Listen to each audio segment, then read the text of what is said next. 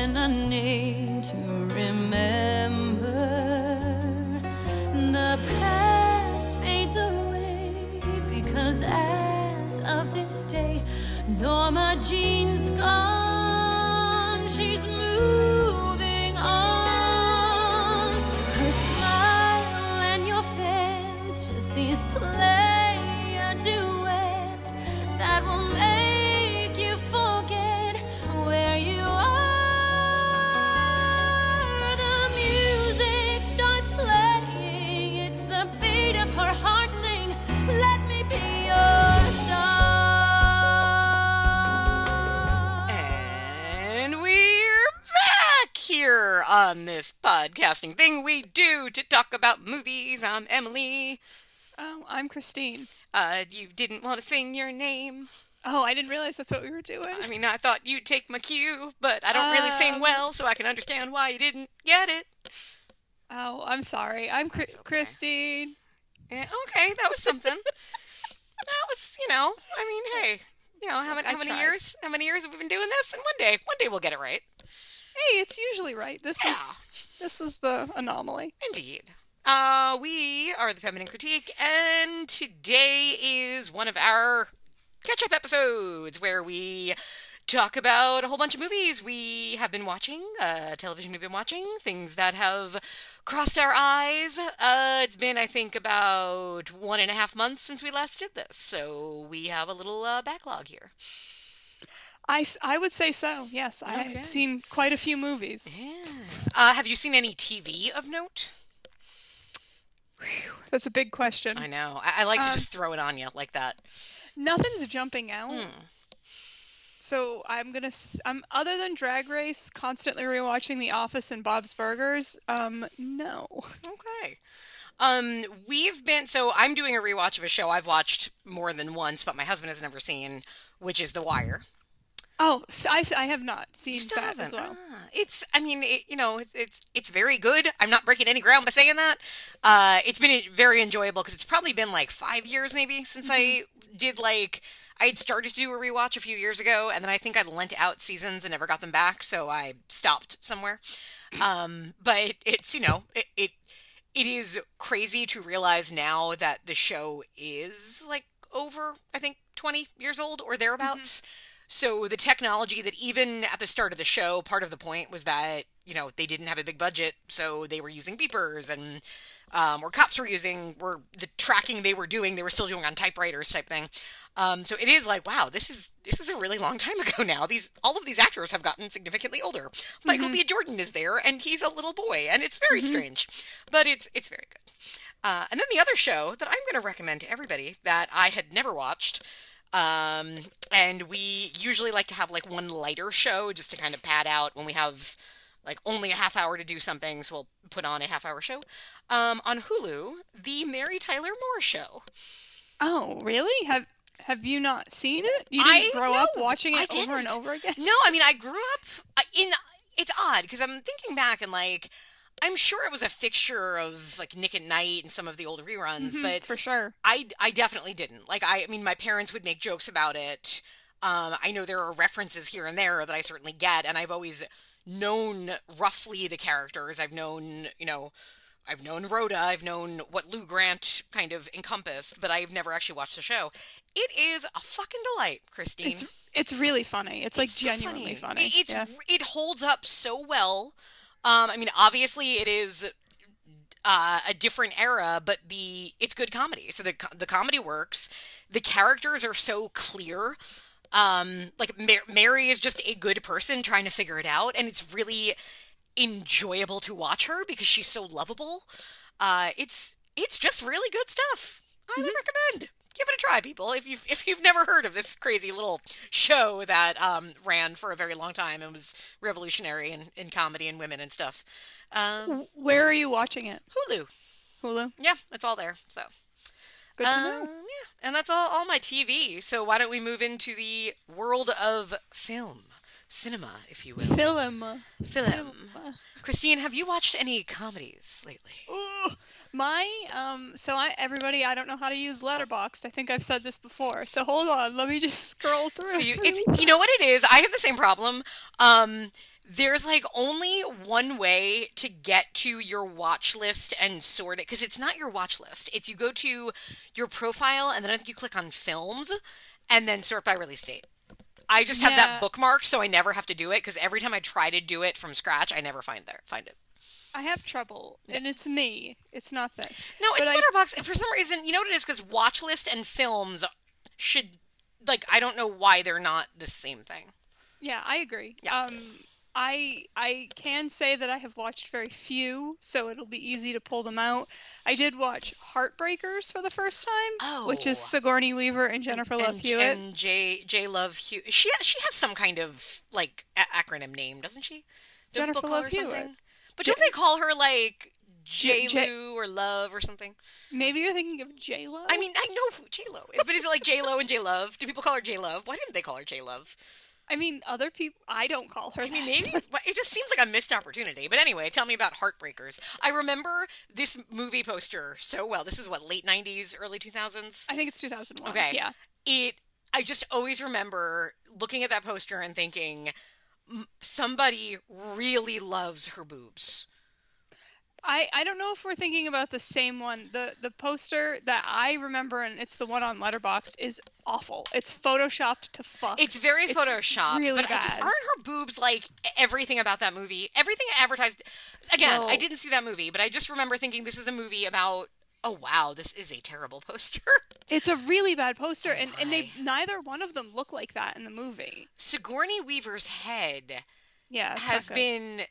Like, I don't do Photoshop, but I'll occasionally have to really messily cut and paste things over things. That's oh my gosh. And then I looked at another one with Ray Liotta's in this one, where he's in the background, there's a big heart behind them, and that one somehow is even worse.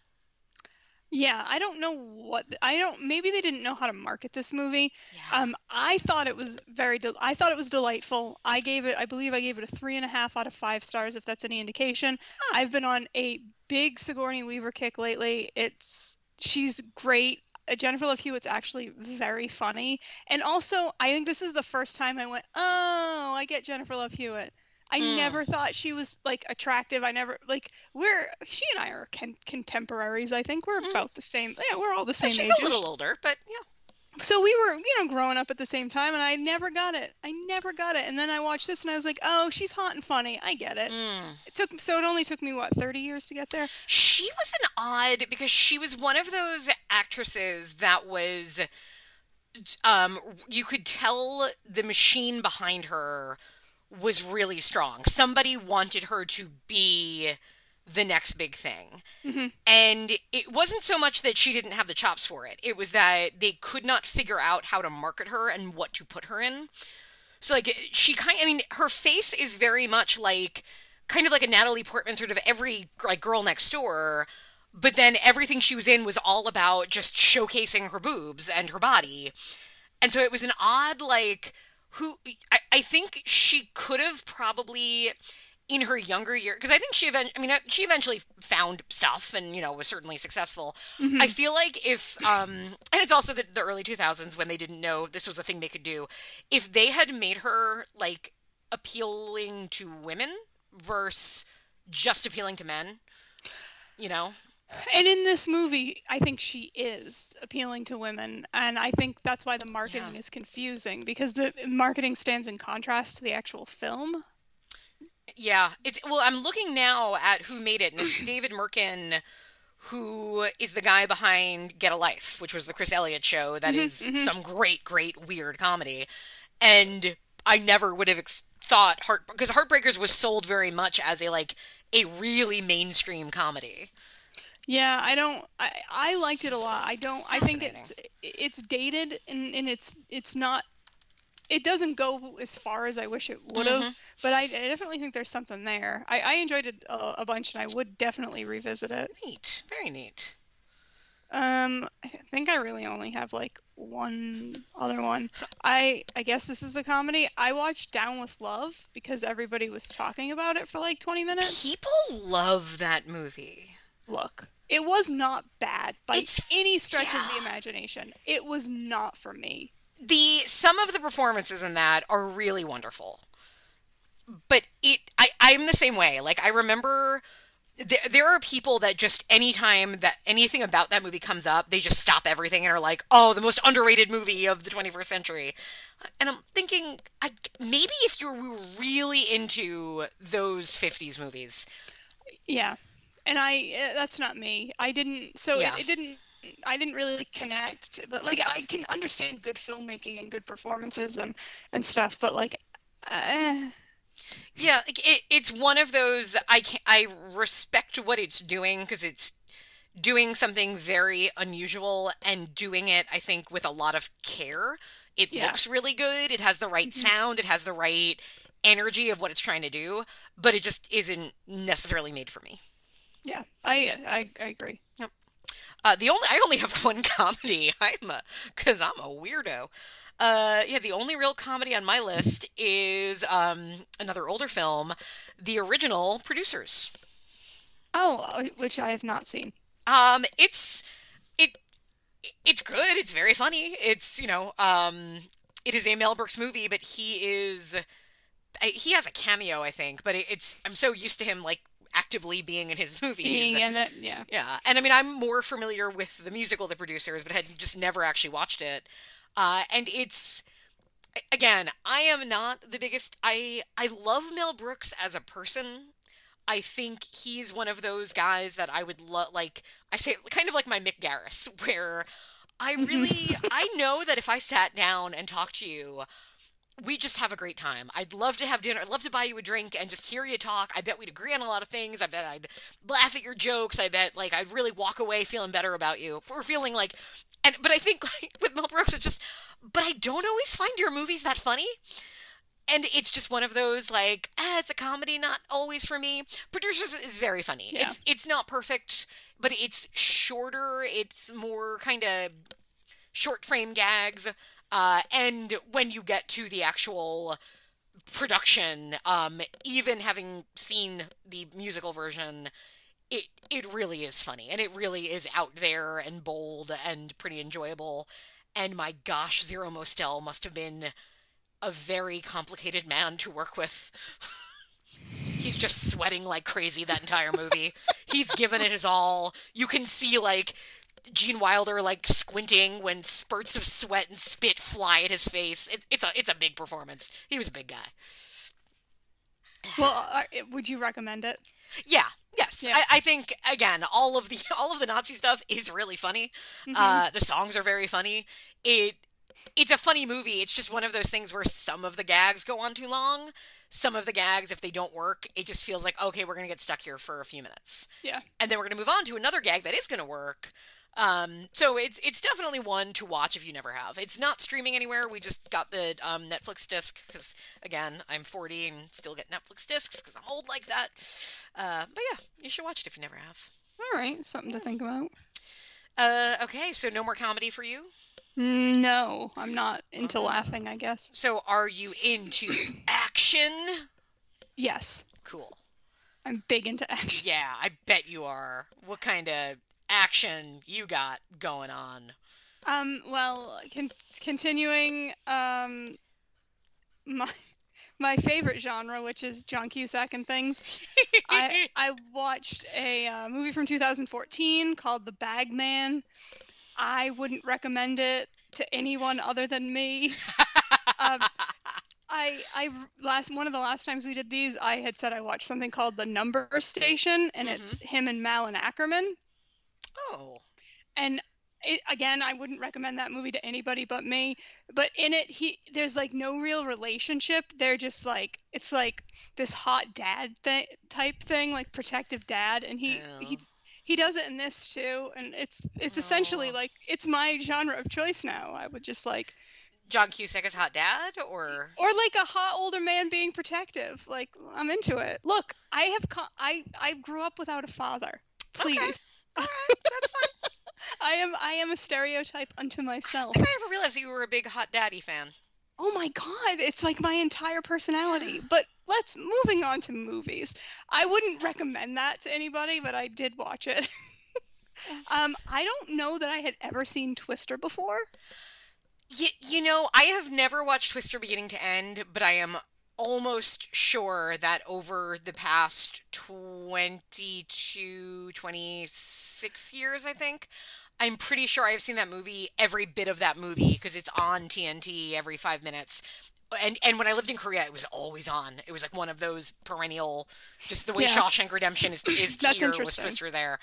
So I've definitely seen the whole thing, never in order. How is it for you? What do you think of Twister? I'm shocked that I gave it 2.5 stars. Oh. This is what's fun about. I watched this in January, so I was a different person then. Aren't we all? I don't know why I rated it that way. I thought it was fine. I get why people like it. There were things in it that were, all the performances were great. It's like everybody is taking it really seriously, which I appreciate in a movie like that. Yeah, every time somebody walks on screen, you're like, oh, that guy. Oh, her. Oh, it's a very good, like, ooh, if I ever play the Kevin Bacon game, this is a very good one to go to. Yeah, Philip Seymour Hoffman's there. Yeah.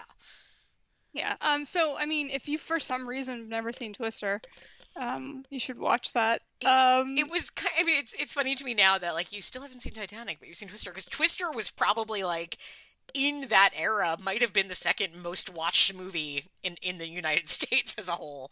Everybody loved Twister. And again, I never saw it beginning to end, but yeah, people liked for it. Twister. I never happened upon it on the television. Weird. I know. Strange, but all right. So I watched the 355. I know not what this is. 355. It's this one. This Oh my god, this movie is 2 hours. Oh, I thought it 2 hours and 2 minutes. I thought it said 2:21. I'm like, what? It still probably was a lot. This is the lady movie. This is Jessica Chastain, Penelope Cruz, Bing Bing Fan, Dion Kruger.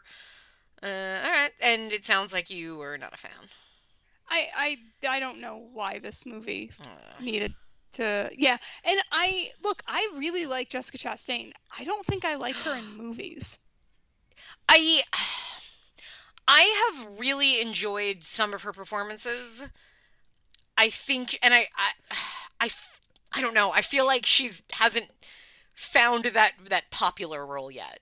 You know, like she has the look that she could be an action star. She could be like kind of that. She could be a movie star, and she's still not. She's still an actress, if that makes sense. Yeah, I don't find her to be very compelling in movies, but like I've read interviews, I've watched interviews with her, and I'm like, oh yeah, Jessica Chastain seems great. But like when she's in something on screen, I kind of just like, it gives me a flat line. I mean, but that's the beauty of cinema, everyone. We're all different. Well, this is interesting. It is written, or the original screenplay was written by Teresa Rebeck, or Rebeck, you never know how to say her name. She was a playwright, or she is a playwright, but most interestingly, she was responsible for Smash, the NBC musical about the musical. And I mean, that was such a I could do a separate podcast. I had started writing like recaps of Smash once, because that show is just such a bizarre, fascinating mess. And so it's one of those things that I'm intrigued that she wrote this, but is it boring? Yes. Oh, yeah. For me, I know everybody's going to be different, but for me, Diane Kruger was the only thing to be there for. She looked phenomenal. Her wardrobe was great, but like I was just kind of like, is this almost over? And it wasn't ever. When I asked that, it was never almost over. Oh, yeah. That's a shame. Well, I rewatched all the Alien movies. Well, the main four, the quadrilogy. Okay. Well, we've talked about this. You and I both kind of like, wait, do you, no, am I thinking of Jason? Where we, like, don't hate Alien vs. Predator? Oh, no, I like Alien vs. Predator. Okay, good. Just, I didn't rewatch that, so Got it. maybe my emotions might change. But I own the quadrilogy. It was a big deal when the first four came out, and I bought it on Blu-ray like everybody else. So I was like, oh, might as well pop these in and go for a rewatch. I think as time passes, the third one it's just too much. I think background. the third one, if you remember, we covered the third one a couple years ago. The third one is one of those movies that it is more interesting to imagine the movie that could have been made from it. Because there's, like, it's clearly not all on the screen. Like, you can see there was more that was going to happen. There's, like, it was going to be darker, all this stuff. And there's things about it, like, what's his name in there? Charles Dance and Sigourney Weaver are so hot together. It should have been the whole fucking movie. Oh, God, I know. Honestly, the second that, spoiler alert, he gets killed, I'm done. Yeah. I might as well just shut it off. Yeah, because they are so sexy together, and they have a sexy relationship. Yeah. It's complicated, and neither one of them are particularly young at that point, and it was like, let's go. Yep. But I think we watched a different cut than I usually watch. And that's the other question I was going to ask, because especially on Aliens, what is your preferred cut? And just in general, that's another series that it is so hard sometimes to, like, even know if you agree on a film, because you could be talking about 2 different versions of it, or 8 different versions of it. For sure. So whatever I watched this time, I felt like was too much. Running around in the same tunnels or halls, or however you describe that place. Oh, Zach just messaged me to tell me it's called the assembly cut. Oh, interesting. Which is probably big mistake. Yeah. I shouldn't have watched that because I don't think I'm a big enough fan of that movie to watch something called the assembly cut. So that's on me. But the fourth one works as much as it doesn't work. I think the first and the second one are just fantastic movies that accurately depict action in 2 different eras. Yeah. And I appreciate it for it. I think that is the best way to say it. And I, like, whenever you're asked the question, well, which do you prefer? I refuse to answer, because I'm like, I don't know. If you want, which is my preferred horror movie? Alien. Which is my preferred action movie? Aliens. And yeah, I think that's the right answer, honestly, if there was a right answer. Thank you. Yes. I rewatched The Fugitive because it's great. Action. Oh, Jupiter Ascending. Rewatched that. One of these days I'll watch it. It's not as genuinely good as something like, say, Speed Racer, but it's fun and weird. Yeah. And Channing Tatum is very funny. Let's see. Action. Kimi, that was action. I guess, yeah. Kimi is the Steven Soderbergh movie. With Zoe Kravitz. Yeah, I loved it. Nice. I'm hearing interesting things about it. Sometimes things and that's the thing, though, which I'm learning, when life changes so rapidly in the period of, like, 3 years, your opinions can also change rapidly. Oh, yeah. Right now, I loved it. I could potentially watch it in a year and a half and be like, trash garbage. Fascinating. I should watch it, because this is one of those watch in one sitting because it's suspenseful, or no? I would say so, but I don't think you're gonna get, like, harmed by splitting it up. Okay. It's suspenseful, but, like, I think a lot of the suspense comes from your connection to the character, and if you've connected with the character, whether you pause it or not isn't gonna change that. Got it. Okay, good. Is this action? Is In the Cut action? Maybe? I've never seen it. Oh boy. I don't... What do I confuse it with? In the Cut is the Jane Campion, Meg Ryan one? Yeah. What is she a boxer? Is somebody a boxer in that one? Nobody. What's the one I confuse it with a lady boxer? Enough? No, not. I don't know. Maybe it will come to me. But the boxing movie? No, not $1 Million Baby. Not that one. I don't know why.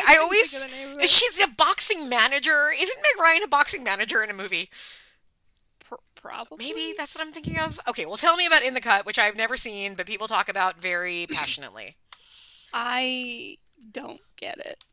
Really? Okay, Meg Ryan boxing movie is Against the Ropes. Okay, Against the Ropes in the Cut. You see it. Okay, thank you. No, thank you. got I'm it. not crazy. All right.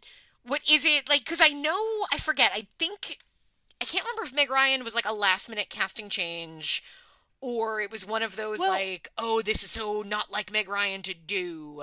Somebody tell me, please, universe, tell me, because I'm not going to look it up. I'm sorry. I'm an old woman. It's produced by Nicole Kidman, and it has big Nicole Kidman energy. Like, yowza.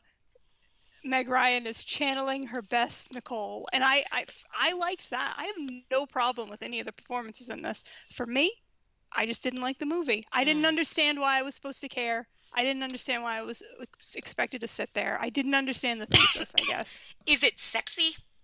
Not to me. Okay. I feel like that's how it's been sold to me, is that it's like, oh, it's a really sexy movie. But here again, we speak of cinema, of being very, fluid, and we all have our opinions. I just went on a tirade about how I like old John Cusack being nice to inappropriately aged women. So, like, who am I to judge what you think is sexy? Fair. Very fair. I appreciate your honesty on that.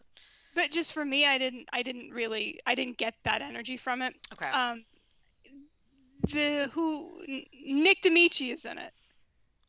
Oh, wait, is he the guy I'm thinking of? Was he on Boston Public? Was Nick Damici on Boston Public? I know Nick Damici. Or I'm thinking of Nicky Cat. Wait, no, I'm thinking of Nicky Cat. But you know who he is because of Stakeland and Mulberry Street. Oh, yes, I do. Yes. Look, yeah, I would say worth the price of admission. Okay. I saw his name show up in the credits and I screamed. Do we see his penis in the movie? I don't think so. Okay. No, I don't remember that. I also want everybody to go to IMDb and look at his IMDb profile picture. He, like, on one hand, he's kind of dressed like a tool. He's got this hat and a scarf and a heart necklace that I would like to know the story behind. But he's also smiling directly at me right now. He's looking at me in a way that tells me that Nick Damici cares about me. And I like Nick Damici a lot. Yeah, he's wonderful. Yeah. So, yeah, he was in that, and that was fun. Okay. Action. It's sometimes, action is like, what's action? I guess Dracula Untold is action. Dracula Untold. Which one is I sacrificed myself. I sacrificed 92 minutes of my life to watch Luke Evans be Dracula. Oh, this was when they were trying to do Marvel, but for monsters, right? This was like with the Mummy and then Hellsing. No. I don't think so. Was Dracula Untold part of the Mummy universe? Zach, text me and let me know.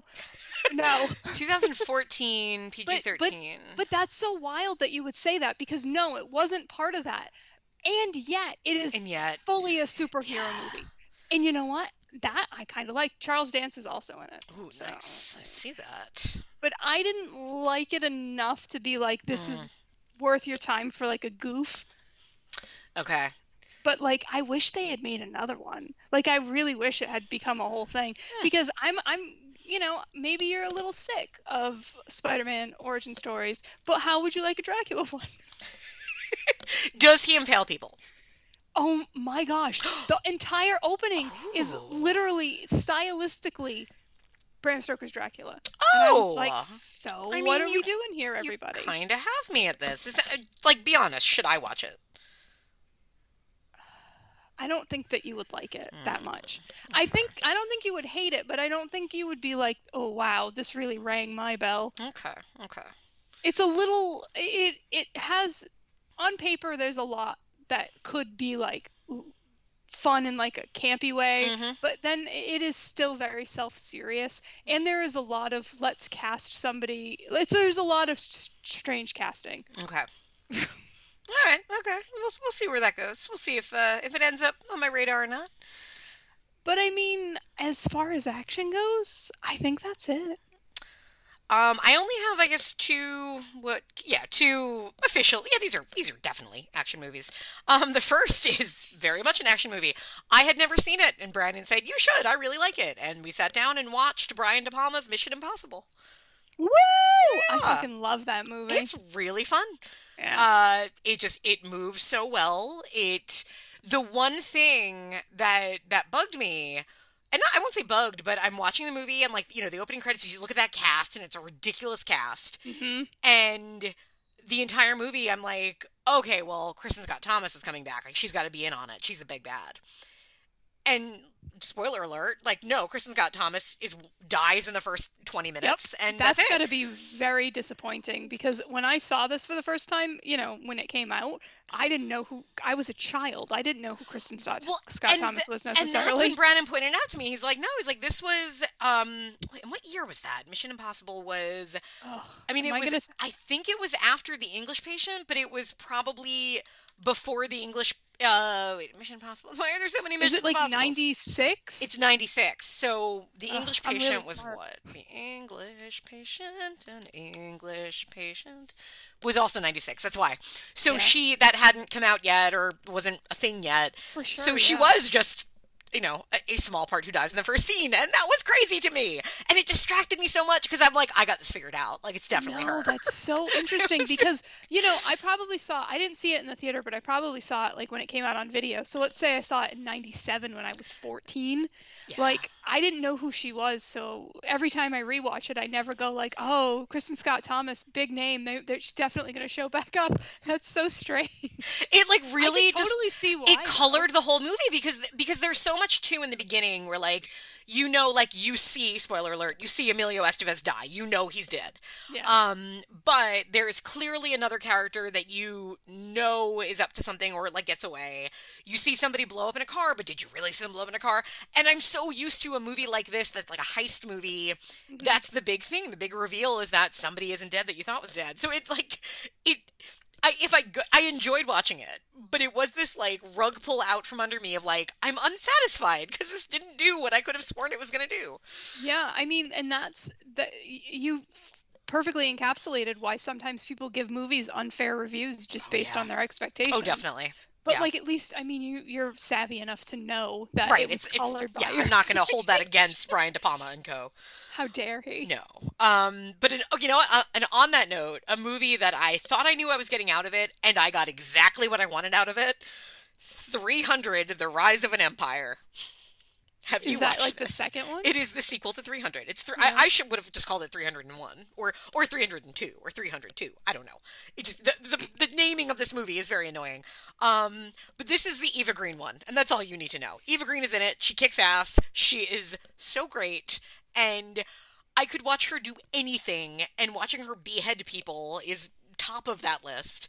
I enjoyed this. It is like the first one. It is stupid. It is self-important, but it feels like it knows that a little more. Like this is Zack Snyder isn't on this one. But it's very much like, oh no, make a fairly big budget sequel to a movie that, it's ambitious in terms of like, and again, like I'm a Greek mythology person, so I'm enjoying that part of it. It's all done in front of a green screen and it feels like it, but there's also a lot of beheadings. So, I enjoyed it. It was exactly what I wanted out of life. I don't think I've ever seen it. You might enjoy it.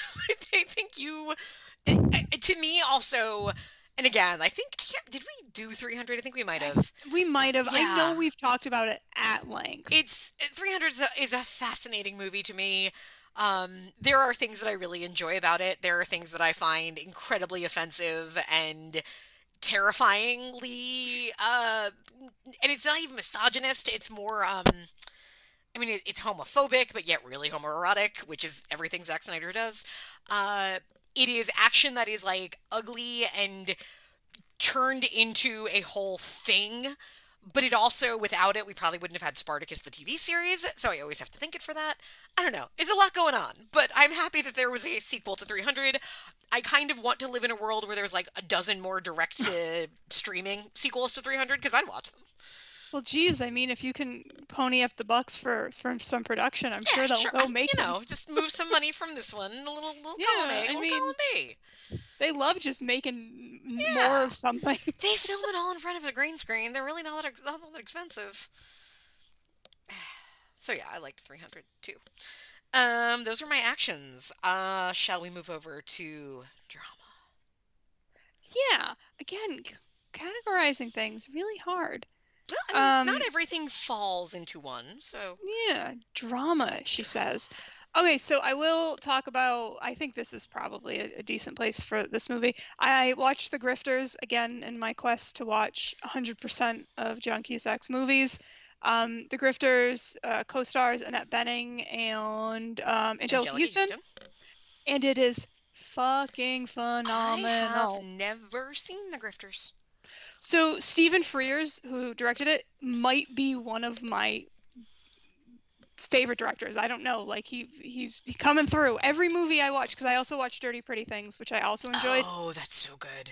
Not as much as this. And he also directed Mary Riley, which is I have not seen. Which is the fucking best fucking movie in the entire world, and I do not know why people don't talk about Mary Riley constantly. You know what? I'll do it. I'll talk about it constantly. We should cover it one of these days if it's around anywhere. It's so good. But I really love The Grifters. It was sexy and weird and dated and timeless, and it was just so good. I cannot recommend it enough. It might be one of my favorite movies that Cusack's in, not my favorite performance, although he is phenomenal in it. But like, it's so good. I cannot say enough good things. I would watch it right now if I could. Nice. I know I have never seen it. I've always meant to. I just never got around to it. I know Brandon is not a big fan of it. Interesting. Yeah. I don't know why, so one of these days I'll unlock that. Yeah, I'd be curious if you guys ever look at it. Tell me. Will do. Drama? I watched Enola Holmes. It was fine. Oh, that's the 11 one from Stranger Things. Like, she's like a little girl, Sherlock Holmes. Yeah, it was fine. I kind of watched. I was there for Henry Cavill because The Witcher made me understand why people like him. So now I'm like, I'll watch him wear a suit. But it was just like, it was he's okay. He's the kind of man that is very easy on the eyes. Yeah, like, I didn't get it. Like, Superman, I'm like, well, Brandon Routh, I get the fuck out. But, like... See, Henry Cavill, and I don't know that I've ever, like, I've seen the one Superman that was terrible. I've seen, when I saw Immortals, I remember thinking, because Henry Cavill is a beautiful man. He is one of those, just like, oh, this man was chiseled and was born to be a movie star. For real. And I remember watching Immortals and thinking, like, wow, like, this guy could be Superman. And then he was Superman. Somebody else had that thought. And I was like, wow, Zack Snyder's thinking the same thing. And he's also thinking, this movie isn't gay enough. I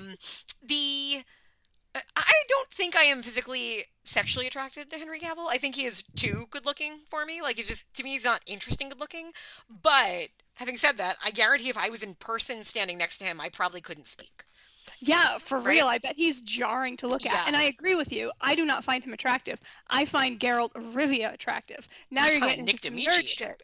I just like him in The Witcher.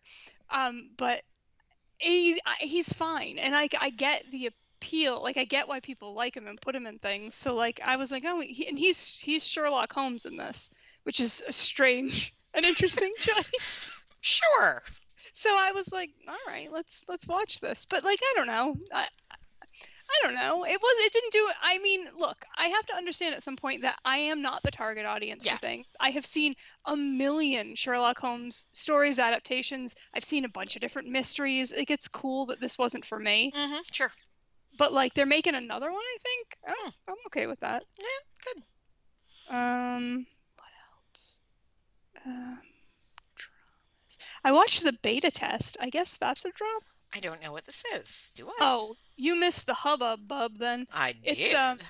So are you on the Jim Cummings train? Are you speaking English? I don't know what's going on here. So Jim Cummings is a guy that everybody really likes right now. He's very hot. A TikToker or something? No. He's a filmmaker. He tends to be in the movies that he writes and or directs. Okay. So he was also in Halloween Kills. He was the really hot cop. But he did The Wolf of Snow Hollow, which I really liked. And I want to believe these are real things and that you didn't 5 minutes before we record go into IMDb and create a profile for him. No, remember when we were younger and like there was like a lot of hipster horror and it kind of like was tangential to like bro horror. So like your like your mumblecore type stuff. Your Swanbergs and your Sure. but not really, but kinda. So he feels like a nouveau version of that, oh, whatever. But like he's really good and he's so charismatic and really likable, and I think he's a genuine talent. It's amazing. I believe you. I am looking at his credits. I have never heard of this man. It's really, that's what I asked. Are you part of that crew? Because there are people that will like go to bat for him and like really, really, really enjoy him creatively. And then they're sitting next to those people are someone that has never heard of him. Yeah. So beta test came out. I think it's on Hulu. Everybody was watching it, but the subject matter made me a little like, I didn't feel great about it. Because it's like about anonymous sex, and like I don't, people are sexually judgmental. Yeah, that can go wrong in the wrong hands very quickly. That aspect didn't bother me. I liked it a lot.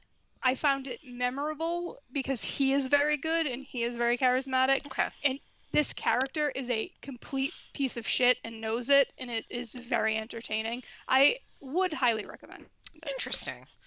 All right, I'm intrigued. I will check that one out. That was streaming somewhere?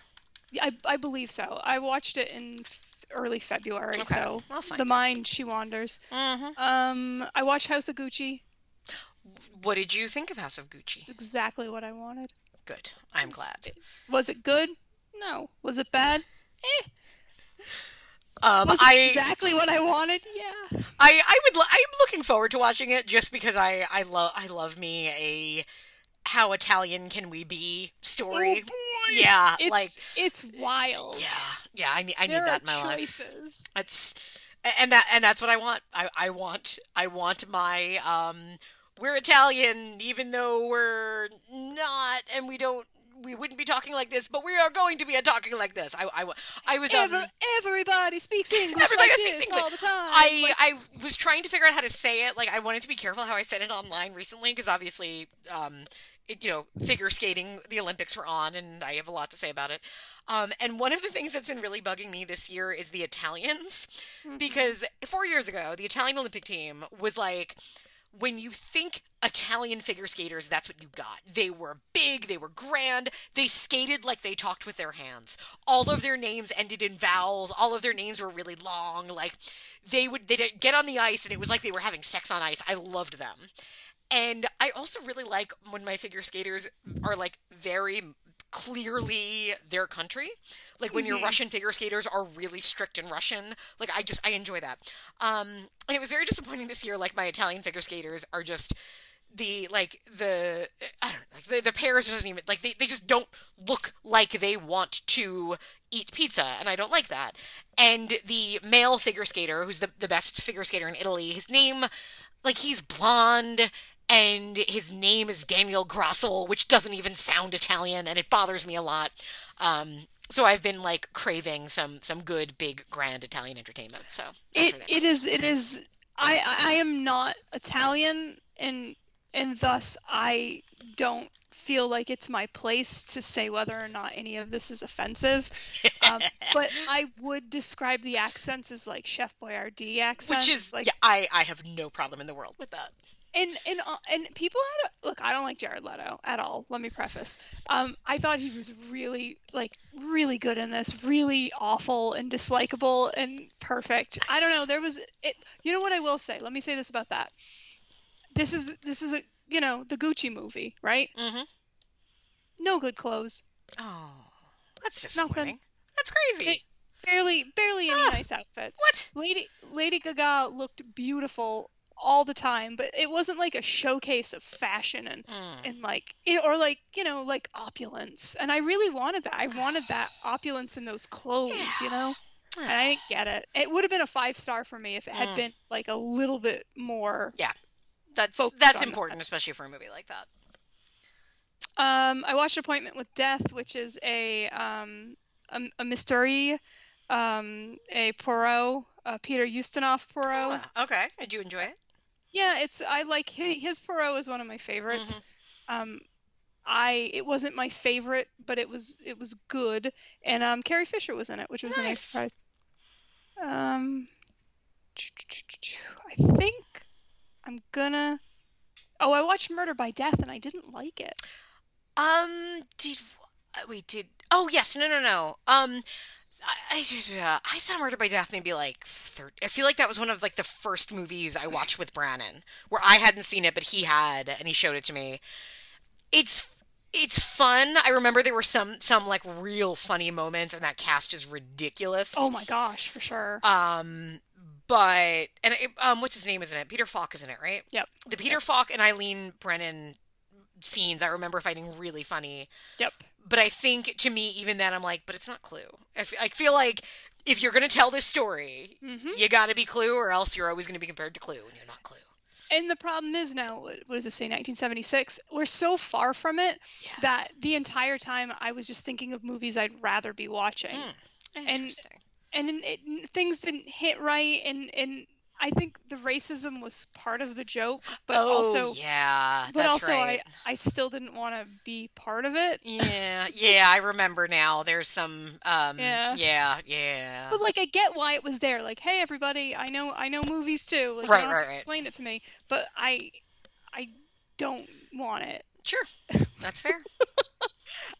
And the last one I'll talk about is No Exit, because a lot of people had been watching it.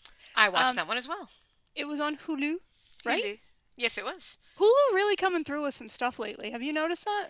I'll when we get to the horror, I think is probably where I have a few that were, to me, like, oh yeah, Hulu's picking up some good stuff. Yeah, it's fun, because I felt like for a while there was no point having Hulu. For me, I was Hulu. I think the things that generally I always find on Hulu has a really good TV selection. And by TV, I mean, like, all of Top Chef is on there. All of America's Next Top Model is on there. Like, shows that are very easy back-watching. And then the other thing is, I think Hulu might be, aside from Canopy, Hulu has the best selection of documentaries, or they did for a while, where there's a lot of easy background, oh, yeah, let me just throw this documentary about bourbon on in the background type thing. Oh, that's interesting. That's interesting to know. I'm trying to get back into using it, because, like, we kept getting it and then unsubscribing and getting rid of it again because it wasn't consistently enough to watch. Sure. But I've never really checked out their documentaries. Yeah, I think if you look away from just try the documentaries and just general TV, that's to me the best one of like, oh yeah, I could have this on in the background, and Hulu is probably the best for that. All right, good to know. Well, I thought this movie was fine, but I would like to go back to Henry Cavill for just a second. Do you remember in All Stars Season 5 when they had to do the I'm in Love with crush song, and everybody had to pick their crush, and on Gina, hers was Henry Cavill, and she couldn't say it. She just kept saying, Henry Cavill. Like, I can't hear his name without hearing it in Gina's voice. Yes. So... No Exit was fine. I thought the lead was fantastic. I thought she was great, and I really liked because it's a short movie and it should be paced tighter. Like, it's not the best pacing, but I really appreciated whatever it was, the 10-minute intro to her, because it set her up really clearly. Loved it. She's a recovering addict. She is still struggling. She is isolated from everybody, but she's trying, man. She's trying. And it made everything that came after... you saw her really fighting, and you saw her trying to do the right thing. And when somebody's doing that after you see that they came from this very dark past, I thought that was really, really well done. Mm-hmm. I agree. Yeah. To me, the problem with the movie, it wasted Dale Dickey. You can't put Dale Dickey in your movie and not just have her be the greatest thing in the world. It was strange. I agree. I think I agree with you on the pacing. I think that's going to be my sticking point. Mm-hmm. That I feel like I liked everybody in it, all the actors. Sure. I liked all the characters, even the bad characters. But I feel like it put its energy into places that I didn't need it to, and that could be a personal preference, obviously. Sure. But like for me, if you're gonna have this like single location character driven thing, then I want you to give me a single location character driven thing. It needs to. I think I said this online. It needs to be that whole Buffalo kind of. Is whole Buffalo racist? Oh, maybe. I don't know. That's a good question. If it is, I'm sorry that I say know. it. There are different, like, I learn every day, and I remember learning like recently, like the term spirit animal, which everybody still like throws around very casually, like, nope, that is not a term to use, so don't use it. I don't know. I have to do a little more Googling, but we'll settle this by next time. I'll Google after, because I've been avoiding saying it, but I need to figure out a different way to say what I mean. But like when you always go by the rule of like Project Runway or Top Chef, where it's like, oh, I decided instead of doing something crazy, I just wanted to make you the perfect cherry pie. I wasn't going to do a crazy jalapeno cherry pie. I just wanted to show you how good I can make a cherry pie, or how good I can make a little black dress. And it's like, okay, that's fine, but if you're going to do that, it's got to be perfect. Yes. Yeah. There is no room for anything less than perfection when you're going that bare bones. Yep. Agreed. And I feel like there was a little superfluousness, and there were things introduced that didn't pay off. And I don't mean to be hypercritical, but like, again, when you're presenting me with what is arguably my favorite fucking setup, I expect a certain level of proficiency if you're going to do that. Completely. And especially because it knows it. The fact that the first thing they do is like play cards. So you're like, oh, okay, right, we're going to read each other. We're going to figure this out. And it kind of shows its hand too early, if you will. Like, it could have gone longer without a certain reveal, and that would have really worked. The fact that now I said that, you said that, and Zach had said it before I even was able to articulate it when we were watching it. The fact that we all thought that way, it says to me that there is something there. Maybe there was like a desire to play with like expectations or something, but then there was no other real. I mean, I guess there's like one more reveal, but it's like never. It's really that does not have a payoff because it's very. I don't know, and because it's a character that there is something there that the movie doesn't give a chance to develop too. Like, that in some ways was the most interesting relationship. Yeah. And the movie throws it away really quickly. Yeah, it's strange. But you know, I mean, I would not begrudge somebody, because I think James really enjoyed it, and I think, like, I get it, but like, I'm a little bit more critical of those types of things because I like them so much. Yeah, I get it. Yeah. I think that's all I have. All right, so I have a few drama. Boy, do I have a weird gamut of drama. The first one was just one of those movies I had never seen, and it's been on Netflix forever. And I'm like, I know every joke about this movie. I remember the scenes in Top Secret lampooning it, but I have never actually watched The Blue Lagoon. I haven't either. It's a fucking weird movie, girl. This movie. I am watching it, trying to put myself in the shoes of a Hollywood executive in 1980 who would say, "Yeah, let's bankroll this. Let's make this movie about two young cousins who are shipwrecked on an island and grow up together and have sex, and we're gonna make it really sexy, but we can't really show any nudity because we're casting a fucking 14-year-old in our lead part." But it is weird. You watch it too, and like this, like right after I watched this, I think like the new Razzie nominations came out or something, and it just like made me so angry too, because this movie was like Brooke Shields won the Razzie. What fucking awful organization gives a worse performance to a 14-year-old stuck in this movie where she had to spend 6 months defending her nudity and non-nudity and everything? Everything about it's really icky. Like, it's fascinating because you just watch it thinking, again, why make this movie? But it was also a big hit. So what do I know? Yeah, it's one of those, and maybe I think it sounds like it was this way for you. It's one of those that, like, I know who's in it, I understand it, I get the references, but I've never actually seen it because I never felt like I really would get anything additional from it. And it sounds like maybe what you're saying is that I was right. I mean, it's a little more racist than I knew it would be. Jeez, okay.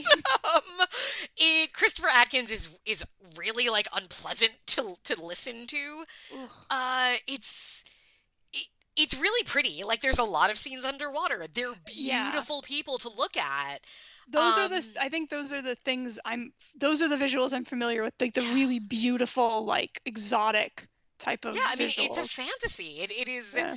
imagine being marooned on this island where there is With my coconut cousin. everywhere. Like, with your hot cousin, I guess, is a thing that, oh no, it's just, there's so much, and it's so cringy, but like, again, I don't hold anything against the actors. I hold it against anybody that thought this was a good idea for a fucking 14-year-old to do.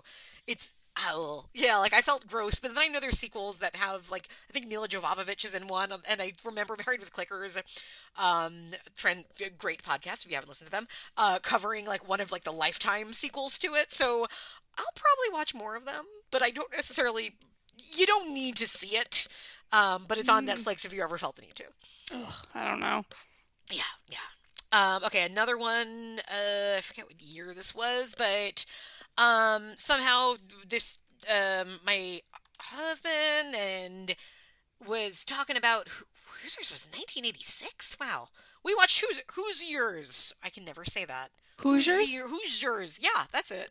Okay. Uh-huh. Yeah, thank you. 1986. It's a basketball movie with Gene Hackman, Barbara Hershey, and Dennis Hopper.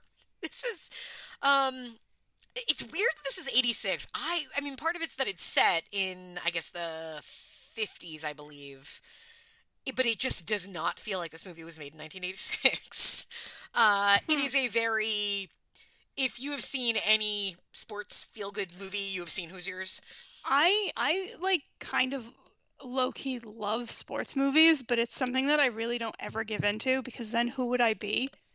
It's okay. You can But live your I truth, also, girl. Live your truth. that cast, I really like Gene Hackman. That's another thing that I'm coming to terms with. He's great in it. I mean, Gene Hackman is, I don't know that Gene Hackman has ever given a bad performance. I don't, even when he's not trying, he's good. Yes. And in this, like, because he's kind of a jerk, and Love because, it. like, that's kind of interesting to it, yeah, if you haven't, it's, it's one of those, like, very American movies. There's a lot of things within it that once you see, you're like, oh, okay, that's where that's from. Oh, okay, I get that reference. That's interesting. Yeah. So, is it feel good?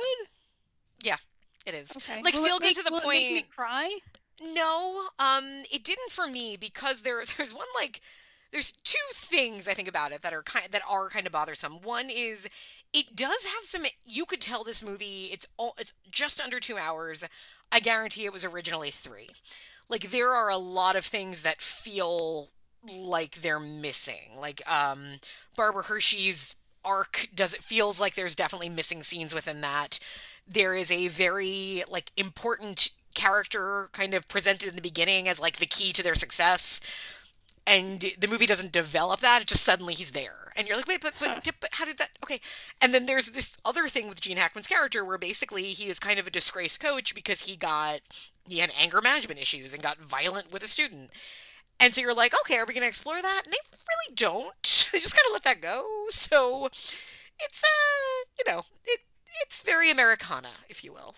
All right. Well, I don't know. I might be interested in that. At some point in life. Yeah. And then I have two more dramas. One, I don't think you've watched this yet because I feel like we would have talked about it. It is on Hulu. It stars your girl. It is Spencer. No, I have not. Okay. That's on Hulu? It's on Hulu. Yeah. Oh. Yeah. Is it good? I'm worried that I won't like the subject matter. How did you feel about Jackie? Did you watch Jackie? I didn't because I don't like stuff like that. Yeah, so, I mean, it's the same director, obviously, and it is, like, I wouldn't say, because I think it's going to be very easy to pigeonhole him as, like, oh, he's the guy that makes these kind of slightly expressionistic movies about these complicated female figures of recent history. I liked Jackie more than this. The thing, Kristen Stewart's great. She is, not surprisingly, very good in this and going places and giving a really interesting performance and a very tense performance. You were kind of holding your breath with her in moments. It looks really great. It sounds really great. I like the score. I wish this movie was weirder. Because it's weird. It's like Jackie, but more so, it's a little bit dreamlike. It feels a little bit, I've heard it described on, William Bibiani, who's a film critic, described it as, this is a haunted house movie.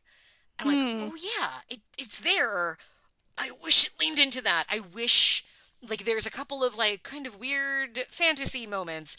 And it's not that I needed more of those. It's like, I wish the whole thing had this undercurrent of just barely hanging on. Because, like, that's there. But if he had pushed a little further, I would have loved this movie. And instead I'm like, and I'm not a Princess Diana anything. Like, I understand the appeal. I understand why there have been 8,000 different properties made about her life in the past 2 years. And I think this comes at a different angle on it, and I think that's interesting. But I just, like, this could have really been, if it had been weird, if it had been weirder, I would have really, really gotten something out of it. Interesting. Yeah. Last drama is one that I know you've seen. We talked about it briefly, but I had not seen it yet, and that is The Last Duel. I really liked it. Did you like it? I did really like it. Okay. Yeah. Wasn't Ben Affleck? Look, I'm loath to say this, He's but great. wasn't he phenomenal? He was wonderful in this. We knew it from Dazed and Confused. When Ben Affleck plays an asshole, it's like Kirsten Dunst.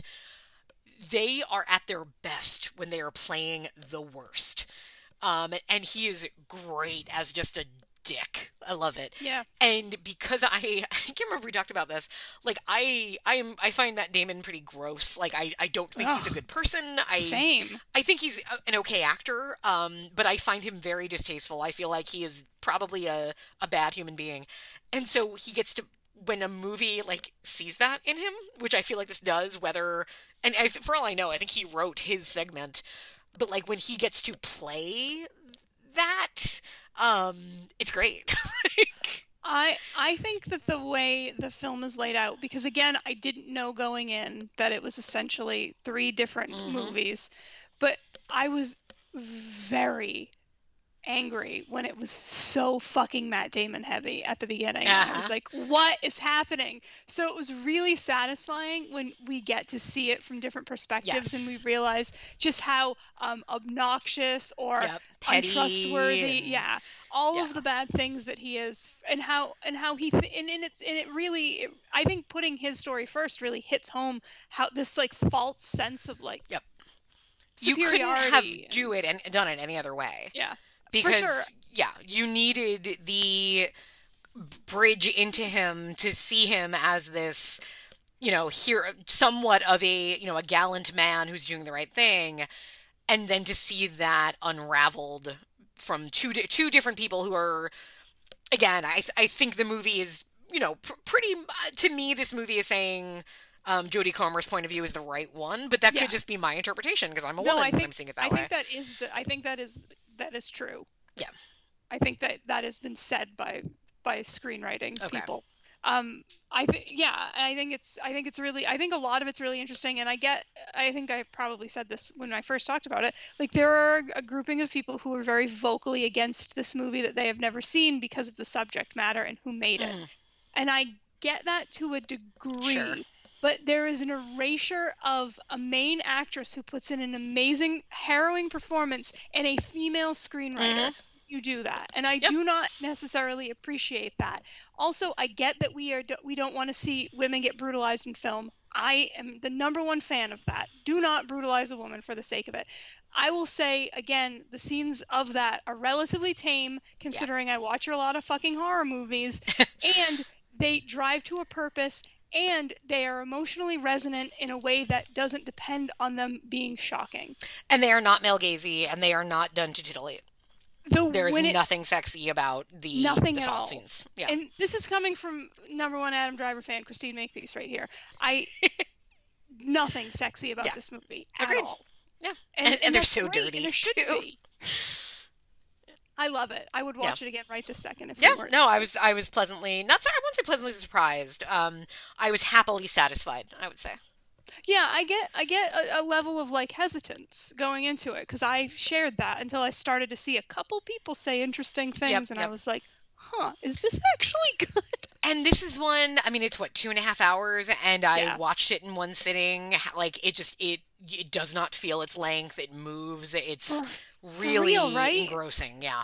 Yeah. I'm glad you liked it so much, because Because it's tough, because I can, forest for the trees. Maybe I'm like, really, oh, I love Adam Driver so much, and, Sure. I don't, but like, nah, I think it was a good movie. I'm with you.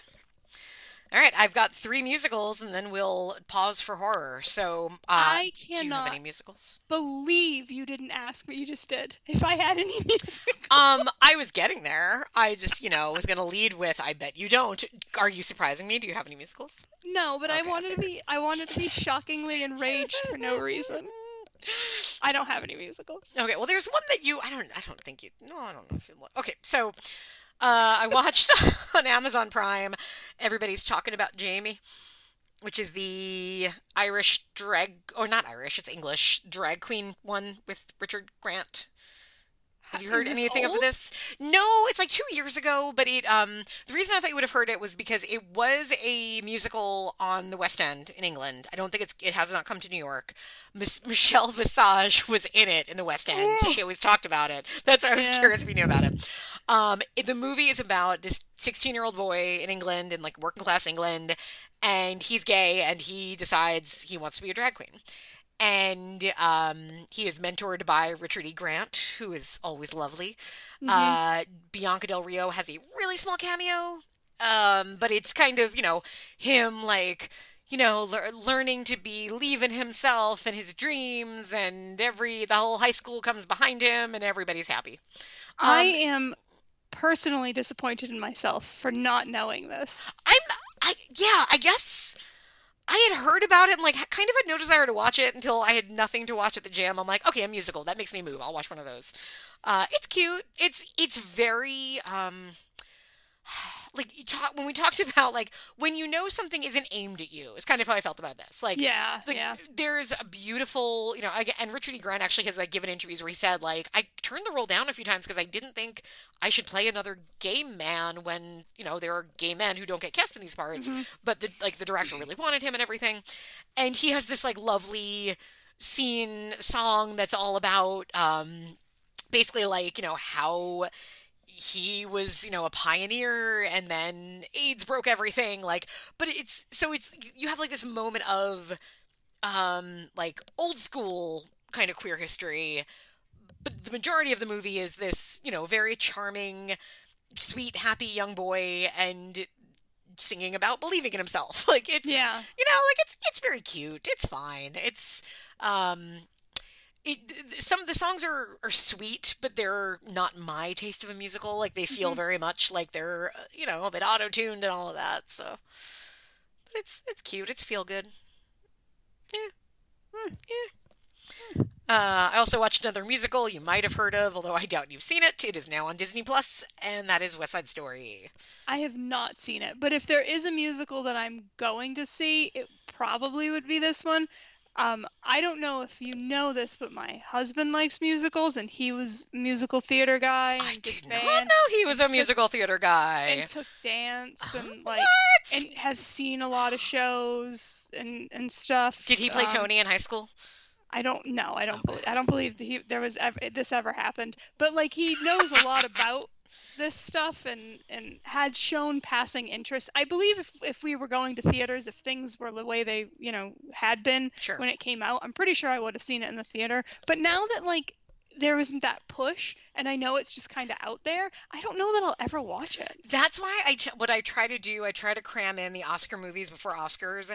Yeah. Because otherwise something like doesn't win Oscars and then I'm like, am I ever going to watch The Lost Daughter? No, maybe not. And like, whereas like, at least if I'm trying to cram it in before Oscars, like I'll watch it. Yeah. I mean, West Side Story, if you're going to watch a musical, it's a really good one to watch. I mean, I know it's a good story. Like, yeah. And this one's good. It's not perfect. There are kind of two nagging things about it. One, there is the Ansel Engelgort who is that? I don't know how you say his name. Here's an even funnier story. I thought him and Young Solo were the same person. No. They have the same initials and they're both weird names, okay? They are that boy that's the young Han Solo was in that movie Beautiful Creatures Alden that I wanted Reich, is that his name?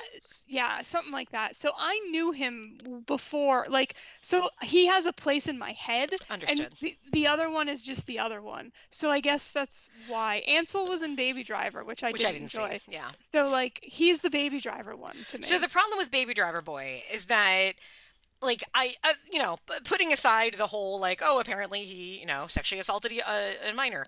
Putting that aside, the thing about West Side Story, every production of West Side Story, the worst thing about it is Tony.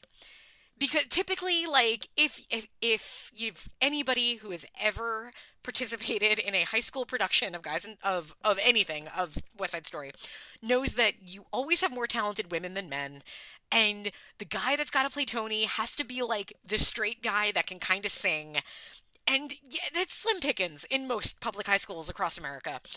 And basically, like, that's what they did in this movie. They picked, like, a handsome guy who can sing okay. Like, he can hold a note. But he wasn't cast for his singing. So at that point, you're like, okay, well, then he's going to be a really good actor, right? And he's really not. Like, he's kind of a void. And that's a shame. I find him to be, in everything I've seen him in, I find him to be very wooden. He's so wooden in this. In fairness, he was not as bad as I thought he would be, because everything I'd heard about this was that, like, oh, he ruins the movie. I don't think he does, but I think this could have been... It is missing something because it lacks half of the central romance in a way. Whereas, like, Rachel Ziegler is so good and so natural, and so... You just, she starts singing and you see her beautiful face and you're just sucked into her. And then you're looking at who she's singing to and you're like, oh, honey, aim higher. You could do better.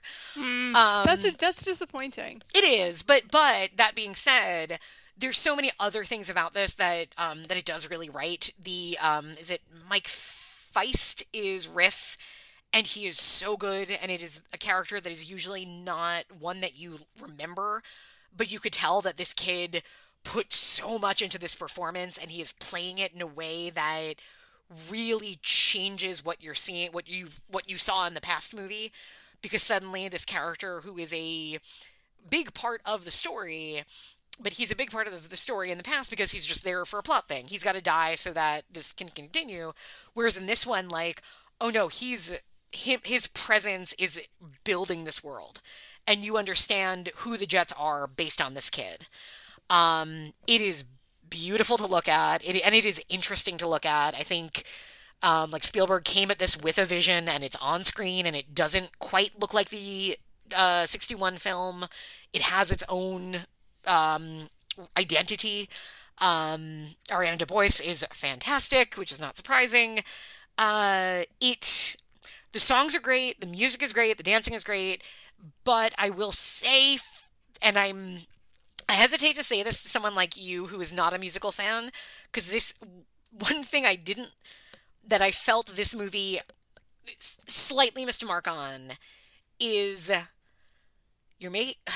I know the barrier of people to musicals. I don't have that. I will watch any musical. I love musicals. But I understand that there are a lot of people out there who are like, I don't know, it's weird when they start singing. I get that. And the problem I had with West Side Story is that the drama is so good and cinematic, and you can have characters screaming at each other, and it is visceral, and it feels very immediate. And then the sound cues come in, and they are such familiar sound cues that it's, oh right, now we go into a song, and now we're in a musical. It doesn't have that organic, for me, transition into drama to we're singing a song. It feels like, and now we are singing a song. And I was like, oh, like it keeps it from, if it had found a way to bridge that, if it had been grittier, I think that's it. It's a beautiful, big budget musical. I want choreographed dance sequences where everybody knows the steps. But because it is also trying to be this very gritty story, you occasionally get those disconnects in some of the bigger numbers or grander numbers where you're like, oh, now we are turning into a musical for this sequence.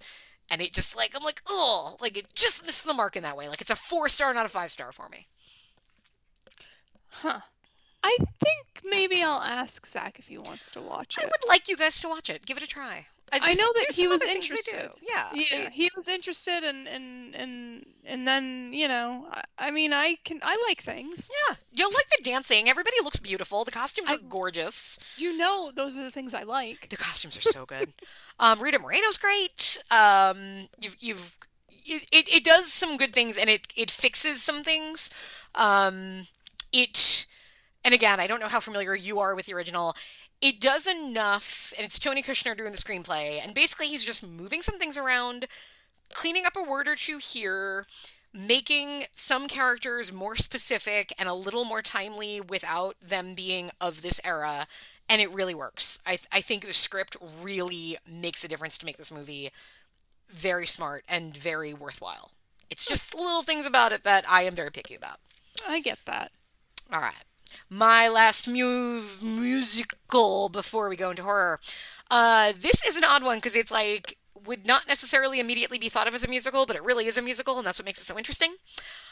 And this we watched a few weeks ago, so it was before the world went into the exact mode that it is in today. Otherwise, might have been like a little less eager to rewatch it. And this was a movie that I used to like a lot as a kid, and I had to get the Netflix disc because it's not available anywhere. And that is Taylor Hackford's White Nights. What is that? Okay, I bet you probably know this movie in your own way, in your own heart. 1985. Okay, I was 3. You were a little girl, but this movie aired. This is so of its time in such a fascinating way. This was it was not his first film, but it was the big first leading film for Mikhail Baryshnikov. Got it. He is paired with Gregory Hines. Got it. This is the movie where Taylor Hackford met his future wife, Helen Mirren. Got it. And this is the film debut of a young woman named Isabella Rossellini. Oh, I love Isabella. Yeah. This movie is wild. White Nights. Mikhail Baryshnikov is a ballet dancer, and he's basically playing Mikhail Baryshnikov. He has defected from Russia. Like 8 years earlier, he defected in order to not be stuck in Soviet Russia. And he has been a very successful ballet dancer traveling the world. He is on a plane, and his plane goes down in Siberia. What? This sounds amazing. This is all musical? Girl, this is all in the first 5 minutes. So his plane is crashed. He's freaking out because he's like, oh shit, I can't be caught in Russia because he defected. And they catch him, and it's like, ooh, what do? We have this figure who is really important, who the U.S. Embassy wants back. The world is watching us, so we can't, like, mistreat him and kill him. But what a coup it would be for Russia to be able to say, he's staying now, and he's going to be a ballet dancer back in Russia again. And meanwhile, it's Russia, where, like, ballet is its whole language of things there. Helen Mirren is his ex-girlfriend who was, like, who he used to dance with, who is now in charge of the ballet. And now it gets more interesting. As we throw in, Gregory Hines is a American tap dancer who is defected to Russia because he AWOL'd Vietnam because he was a soldier and he was disgusted by what the life was. And so he left the army. He cannot go back to the U.S. because he'd be arrested. He has fallen in love with Isabella Rossellini, who is a Russian. And basically the Russian government is, like, using Gregory Hines to sort of, like, help keep Baryshnikov in line. Because Gregory Hines is a tap dancer. So it's like, okay, well, just, you got to keep a watch on him. Just make sure he doesn't go anywhere. Because we'll also, if you don't, then we will put your girlfriend into the gulag or whatever. Mm-hmm. It is... So you have, like, so timely 80s Cold War, but you also have these amazing musical sequences where you have Baryshnikov dancing, you have Gregory Hines, like, tap dancing and singing. It opens with him doing a Porgy and Bess number. You have the two of them dancing together. It is... And I'm watching this and realizing, I'm like, this is a musical. And then I watched, there's like a, 10-minute making of on the DVD, and Taylor Hackford says basically, he's like, I wanted to make a musical that wasn't a musical, and I wanted to make a movie with Mikhail Baryshnikov and Gregory Hines, and this is what we came up with. So it's like one of those specific movies built around these very special talents of these two men, mm-hmm. And it is wild. It's not perfect, but it is so entertaining because I cannot compare it to anything. Interesting. Yeah. You know, as you went in depth on it, it came to kind mind, of right? felt familiar. Mm-hmm. But like It used to be on TV back in the 90s. Maybe that's it. Maybe Yeah. because I loved ballet when I was little, so I knew who Baryshnikov was, and I like on sight, like I could pick him out. Sure. So maybe it's just as simple as that. I was clicking through and saw something and stopped on it for a while because I recognized who it was. Yeah, I hope this comes to streaming somewhere because nobody's going to watch it because it's not. But it is so different. And, I mean, again, timely in its own way, but really worth a watch if you can get your hands on it. Interesting. Yeah. All right, that was all of our non-horror. Do you want to take a quick break and come back and dive into that? Let's do it. Yeah. What the hell are musicals? It appears to be a play where the dialogue stops and the plot is conveyed through song. Through song? Yes. Wait. So an actor is saying his lines and then out of nowhere he just starts singing? Yes. Well, that is the stupidest thing that I have ever heard. You're doing a play, got something to say, so you sing it? It's absurd. Who on earth is going to sit there while an actor breaks into song? What possible thought could the audience think other than this is horribly wrong? Remarkably, they won't think that. Seriously? Why not? Because it's a musical, and nothing's as amazing as a musical, with song and dance, and sweet romance, and happy endings happening by happenstance. Bright lights, stage fights, and a dazzling chorus. You want to be great, then you gotta create a musical. I don't know. I find it hard to believe. We're back. We're talking about horror. I got a few. You got a few. Yeah. Do you want to... So, before I forget, we've said we are going to close the show talking about the new Scream because we've both seen it. And we want to talk about it without spoiling. So we'll do that at the end. But before that, you want to just start throwing titles at me and I'll throw titles at you and we'll do a thing? Yeah, sure. All right, cool. Go first. Of note is, I'm going to skip a bunch because I've watched a lot of horror movies because I have, a lot of comfort movies that happen to fall in that genre. But I did watch the movie Cell twice. No, not that one. Oh, wait, wait, what? We're not talking about the Stephen King... No, we are. But every time I say Cell, people go like, oh yeah, Jennifer Lopez was really good in that. And I'll be like, no. Here's what's funny. People do that. In my mind, I'm like, yeah, that is that Kim Basinger one where, her and a young Chris Evans are, because I'm thinking Cellular. And then you can easily get to Phone Booth from there if you wanted. Yep. But so I watched Cell twice because I have written an article about it, and it will be published sometime next week, I believe. So if you follow me on the social medias, I'll be posting it. I am a very big fan of this movie. It is 2016 Cell starring Sam Jackson and John Cusack.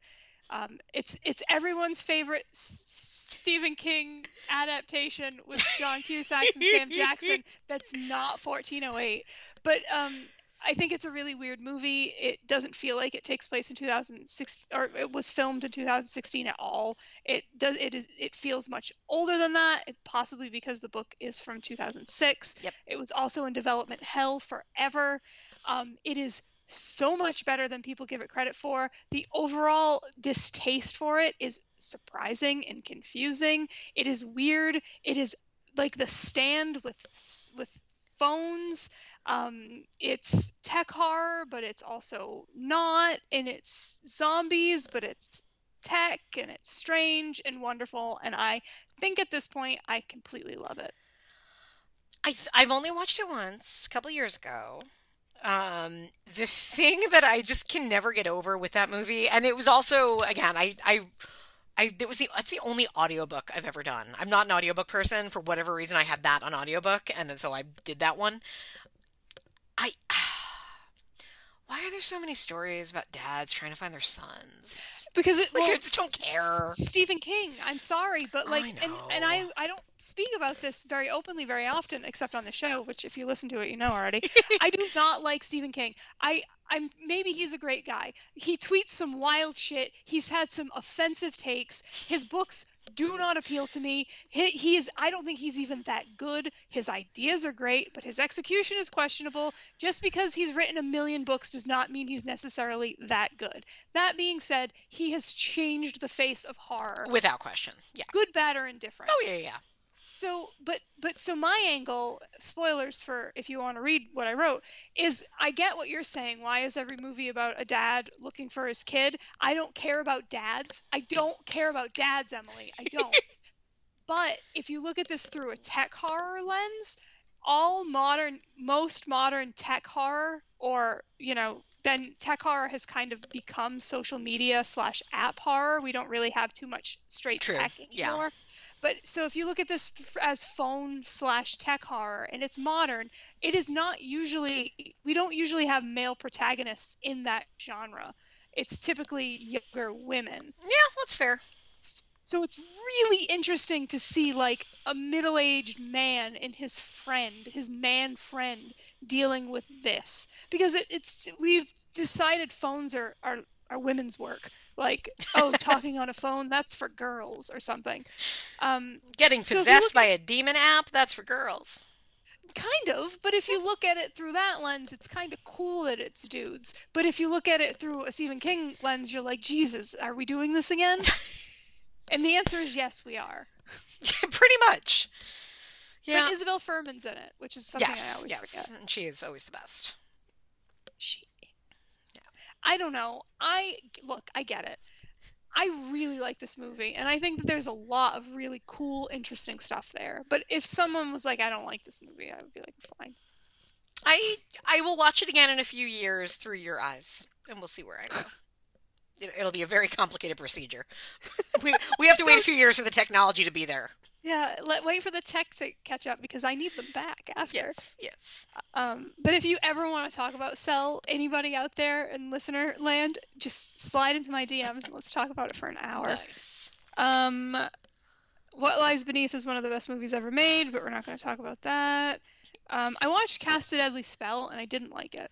I don't know that one. What is that one? So, Cast a Deadly Spell is a movie from the very early 90s that will come up in casual conversation a lot. It's Fred Ward. Who I always like. Clancy Brown. I can't believe I couldn't say his name. Clancy Brown. Yeah, it has a bunch of people in it. I get what it was doing. It was like, it's supposed to be like this like detective story, this like 40s, I think, detective story, but it's also in a world that has like magic. Mm-hmm.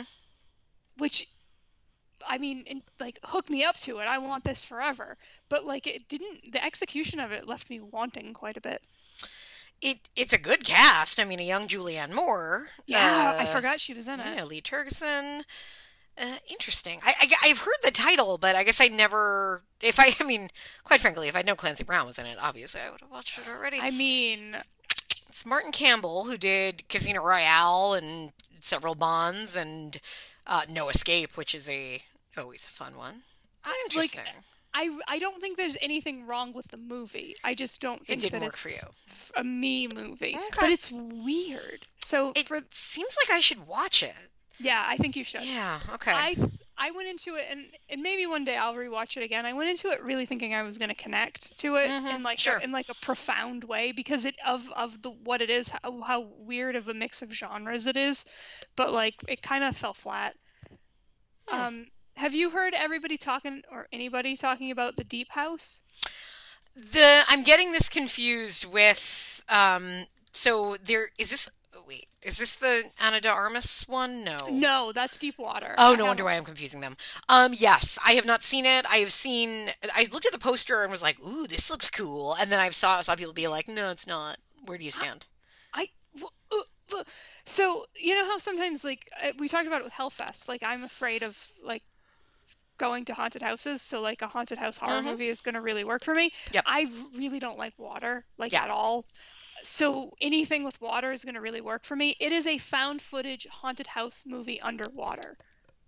Is it as good as that premise sounds? Because that's a great premise. To me, it was. Interesting. Okay. But I think to other people, maybe it wasn't. I don't know. The ending is a bit... I liked the ending, but I could see people not enjoying it. So I wonder if that put people off, or maybe people might be like kind of tired of like a found footage first person kind of thing. I feel like if anything, like they're going to come back because it's been a while now without found footage being like, I mean, it used to just be, you know, if 10 horror movies came to streaming in a month, 8 of them were found footage. And I feel like that's not the case anymore. And I've seen like more and more people be like, I kind of miss found footage. Yeah, I think it still has its passionate proponents, but I don't know. I still like it because I think you can tell interesting stories if you use it properly. Agreed. I think if you use it poorly, it's really more painful to watch than almost any other genre. Oh my gosh, yes. Yeah. Sometimes you don't need to do it.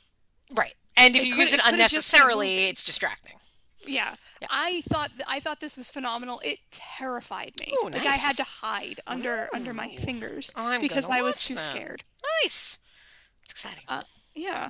I did my perennial rewatch of The Haunting. The Haunting might be a perfect movie, but I'll get back to that at some point. Wouldn't argue that.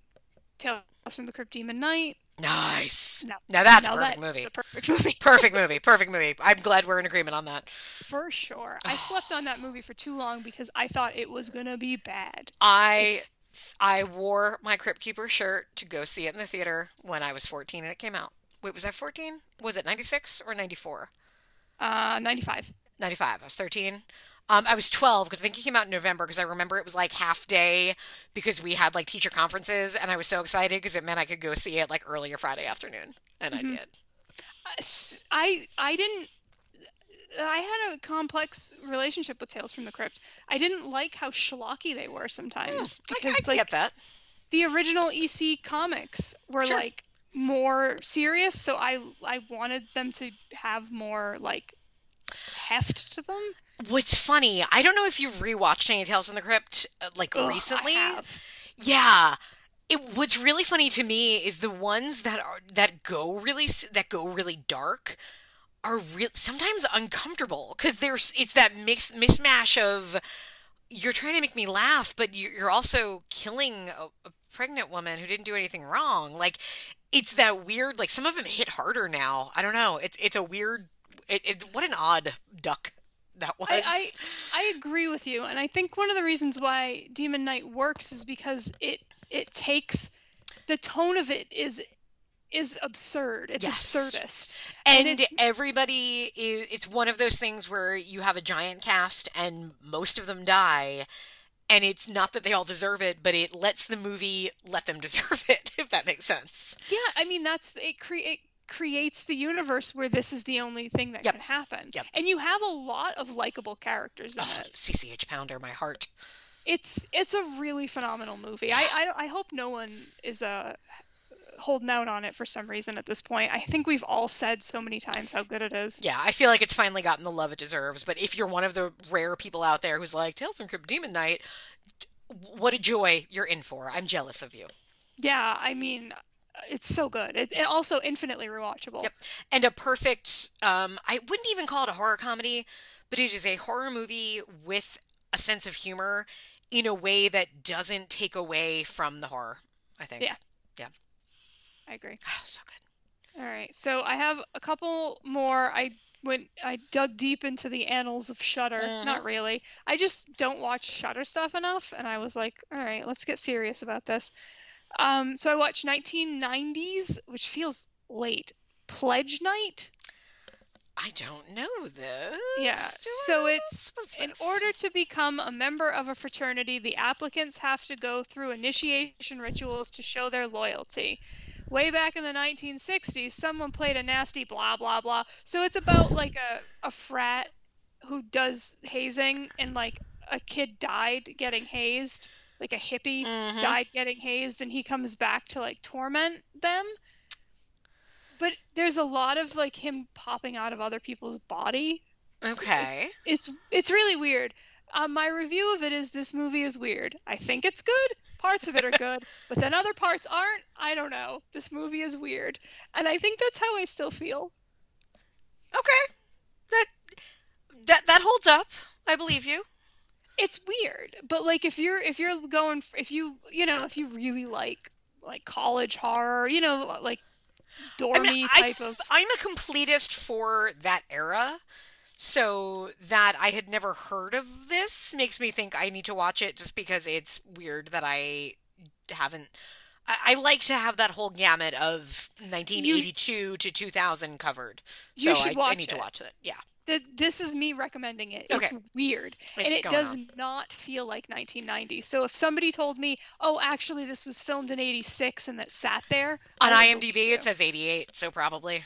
Okay. So it doesn't feel, it feels much more seated in the 80s, which I think helped it. I liked that. I finally got around to watching The Cleansing Hour.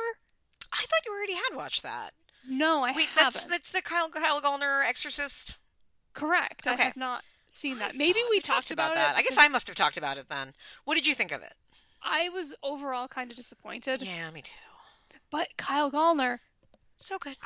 So good. Like, yeah. He put this movie on his shoulders. Yeah. And he just walking with it. But like, I don't think it was necessarily any of the other performances' fault. It all fell a little flat. I think, yeah. And also, I think there's like another character that should be as interesting as him, but isn't. So that probably had an effect for me. And I don't know, like I wasn't scared, but I also didn't find it like overly smart. So it just, and it's hard to, like, a movie like that, you compare to something like Grave Encounters, right? Like, oh, okay, we're doing this thing where we're deconstructing that, and you're like, boy, this is no Grave Encounters. Exactly. 100%. Because that premise is, like, fucking gold. Yeah. And you've taken the time to come up with this premise, execute this premise, and it's like, is that it? Yep. Nothing else? Yeah. Okay. Yeah. All right. Okay. But there was like, it had like big Truth or Dare energy. Like if you remember like the big I think you saw Truth or Dare, right? I saw both Truths or Dares. Okay. The Lucy Hale one, the big punchline at the end is very Oh, yes. Yep.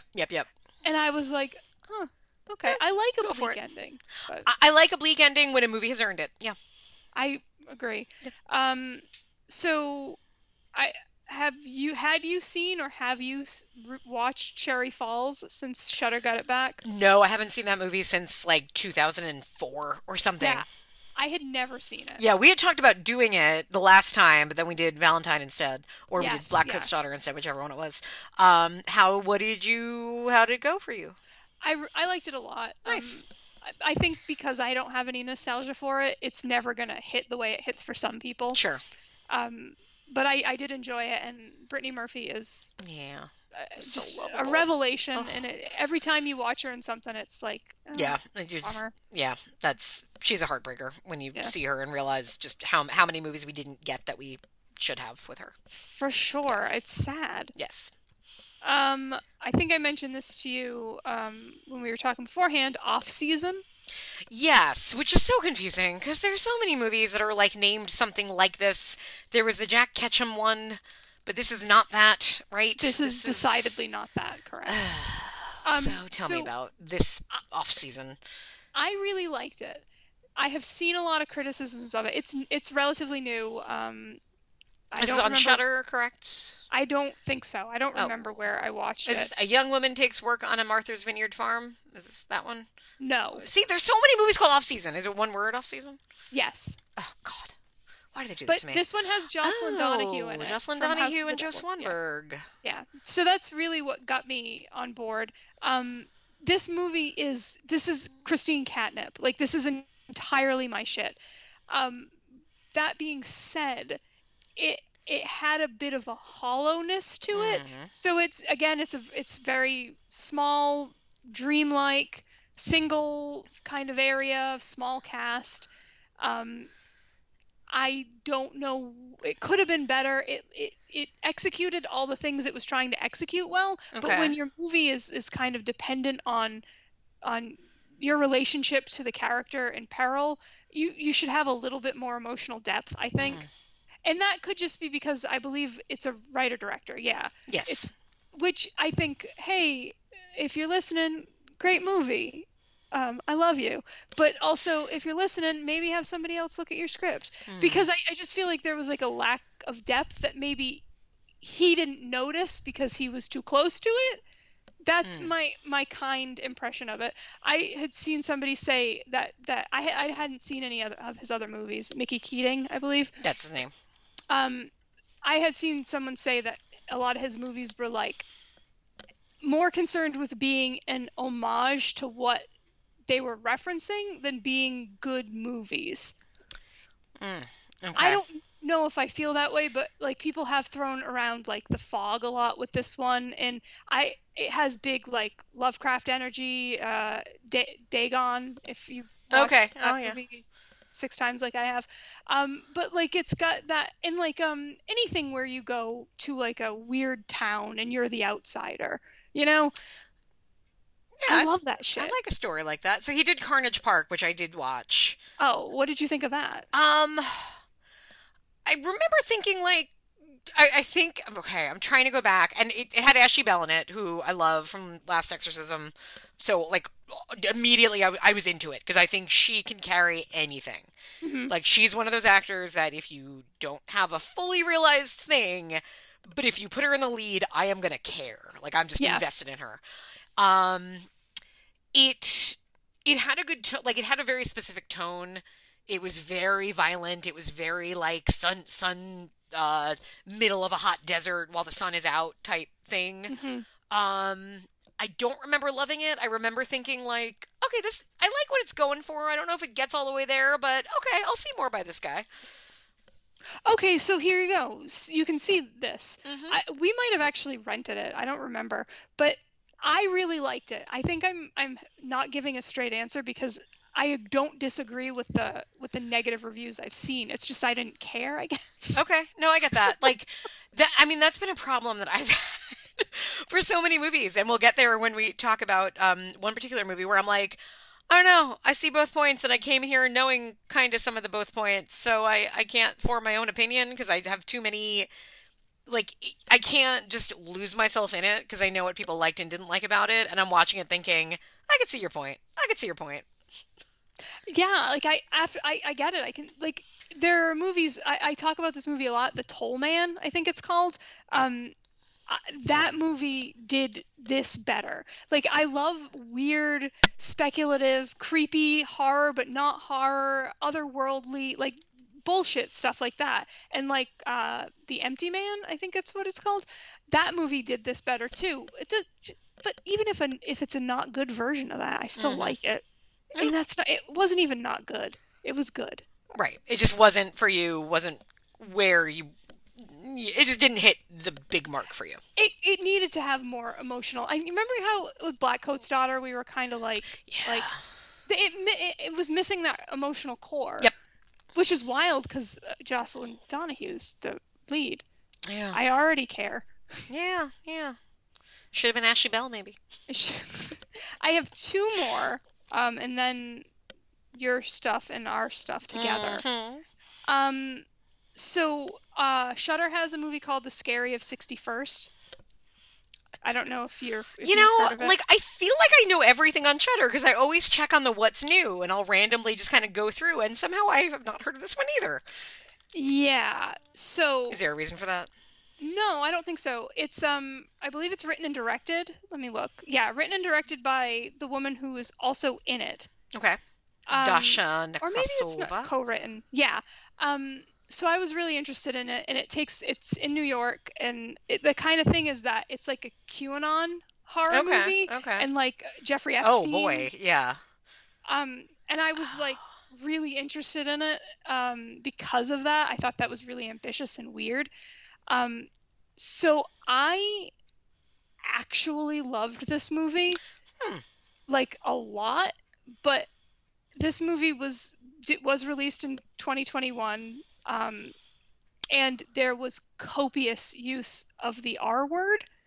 And I thought at first it was like, oh, it's a character choice. This character is an asshole. And that's how you're letting me know this character's an asshole. Yeah. But then another character started doing it. And then they started using the F slur, which if you want to yeah, now this is coming back to me. I remember people talking about this because I think the writer-director was like pretty vocal, maybe like on Twitter. Oh, really? Or something. I think so. I'll look into it because I don't really know anything. I'm just speaking from my own personal preferences, and this movie is gay, and I do believe that if you want to reclaim that F word that I'm not going to say, because I'm not reclaiming it. Right. If you want to reclaim it and say it, I mean, I know drag queens use it. It's fine. I don't care. I'll use slut. I'll call myself a slut. I can reclaim that. But like sometimes you don't want to. I don't want that. Like it took me out in a really uncomfortable way. Because like I don't want to hear words that were hurled on the playground thoughtlessly in a movie that otherwise was very deliberate. You know, so I honestly didn't look into it very much because I was a little disappointed. But who knows? Maybe she has been very vocal about why she used these words. Yeah, she is. I think from Belarus. So there is also, you know, sometimes you can say, okay, well, there's a different cultural blah blah blah blah. For sure. Yeah, I feel like there was stuff going on a few months ago or a year or two ago. But I don't know the details. I am curious. I'll probably watch this before I do more research. This way I'm not terribly swayed one way or another because I am kind of intrigued. Yeah, it's really weird and it's I think it's gross and it's shocking and there's like weird sex and menstrual blood and gay shit and like spit and just and I loved all that shit. It's just so now I feel like a prude when I'm like, don't call people, you know. Right, like you can cut his dick off, but don't say it's art an F. did. But yeah. like to me calling someone that R word that means bad things is really hurtful. And like I've had it hurled at me, it's been hurled at people I love, like so it feels gross. But then like if you wanna masturbate on the street and get spit all over a sign, like okay, that I'm fine with. Yeah. I'm a complex person. I understand. For me personally, it took me out. If that hadn't been there, I would be singing this movie's praises from every mountaintop. Interesting. But I would be very curious what you would think. Okay, I will. I'll get back to you. Yeah, she has a podcast, or she did. I don't know if she still does, but she had a podcast called Red Scare that I think where she probably said stuff that might not have rubbed everybody the right way. Oh, yeah. I mean, I'm constantly worried about that, to be honest with you. That's true. Not because I want to be air quote canceled, which isn't a thing, but because I don't want to hurt people's feelings. Oh God, completely. Yeah, I've said something like whole Buffalo. I don't want to be walking around saying that and realizing, people be like, "Boy, Christine doesn't give a shit about how I feel." And I feel like, well, no. But I mean, to just throw in like part of it, we're always evolving and learning, and that's the important thing, right? That there are things we're saying today that in 5 years people will say you can't say that, and we'll say, "Oh, okay, I didn't realize I'm not going to say anymore." Like, I remember back, for those who don't know, years ago, me and my friend Erica did a podcast called Gleecast about Glee. Mm-hmm. And this is going back to, like, mid-2000s when we had different language and words like, that I won't say because it's a bad word. Now it is, and by now it was a bad word then. It just wasn't culturally known to be a bad word, but it starts with a T and ends with a Y. And, and the show used that word. And in talking about it, we used it because I had never heard that was not a word that should be used. Yeah. And I remember the day I learned it was like, oh my gosh, I know I've said that before. Oh my gosh, I'm so embarrassed. I'm so, and now I have never used that word again. And that's, it is not about never making a mistake. I think it's about learning from your mistakes, if you will. Yeah, for sure. And I guess I've removed certain words from my vocabulary so completely that, like, because it is hurtful and offensive, because I know that there are words for me that are hurtful and offensive. I just don't need to use them because I can pick other words. We have a lot of them. So when I hear them just casually flung about in a modern film, I go like, that feels a little thoughtless. Yeah. I mean, I don't know this woman, and I don't know why she made these choices. There's also a real what is it called? Improv-y feel to that movie. So like, I don't know if it just started popping out of people's mouths. Yeah. Which is like, oh, maybe you should make that pop less often. But like, if you're not, I mean, sorry, I'm the language police. If you're not like language policey McGee, maybe you would be like, oh yeah, I see nothing wrong with this. But well, I will watch it out of curiosity, so I'll let you know. yeah, definitely. And also, if anybody's curious, you should watch it too, because I think it's still a good movie that's interesting and weird. Interesting. The last movie I'll talk about, and if you've probably seen this because you're you, 2009's Triangle. Yes. Okay, of course you've seen it. I've seen it. And I'm sure you told me to watch it. Probably more than once. I'm sorry. Sometimes I need to come at these things in my own time. Honey, I know. Hey, I didn't watch Time Crimes for years because everybody said, well, it's a lot like Triangle, so don't watch them close together because you'll know how it goes. And then I finally watched Time Crimes, and by then I couldn't remember all of Triangle, so it didn't matter. So, it's amazing. It's really good. Yeah. It's fucking phenomenal. Yeah. It's so sad. I should rewatch it. I've only watched it once, and I know that is one that when you go back to knowing things, it probably plays really differently. You should watch it. It is on Shudder. I'm almost positive. Yes, it is. I knew kind of what was going to happen in it, but it doesn't matter. And even like, I kind of was watching it with that like, oh, I'm gonna game this, but right. I wanna try to think with this movie. I want to be on the same wavelength as this movie. And even by the time we hit the end, even though I kind of felt like I knew what it was gonna do, I still kind of got like punched in the face by it. Yeah. Because there's a lot going on, and it is a surprisingly dense character study for what it's doing, and it's also really scary. It is so upsetting. You know that I have a thing with like doubles and different versions. This is not a spoiler. It basically happens in the beginning of the movie. But like it like all that shit deeply upsets me. And there's a point right at the end, because I really like Melissa George. You really She's like great her in too, it. right? Yeah. She makes a little face at one point, and it broke my heart into a million pieces. And I was like, oh no, this movie. We're not going down that road. But it was great, and if you trust me at all, you will watch it. Everyone, yes, I agree. Go watch it. That's it. All right. I have most of mine also come from Shudder, and yet none of them overlap. Funny. Interesting. I know. So first one is on Shudder. I think I mentioned it to you on Twitter. It is so good, but I don't know if you should watch it because it's like really, really a lot. And that is Celia. Celia is from 1989. It is an Australian movie. Lady writer-director Anne Turner. A fascinating person.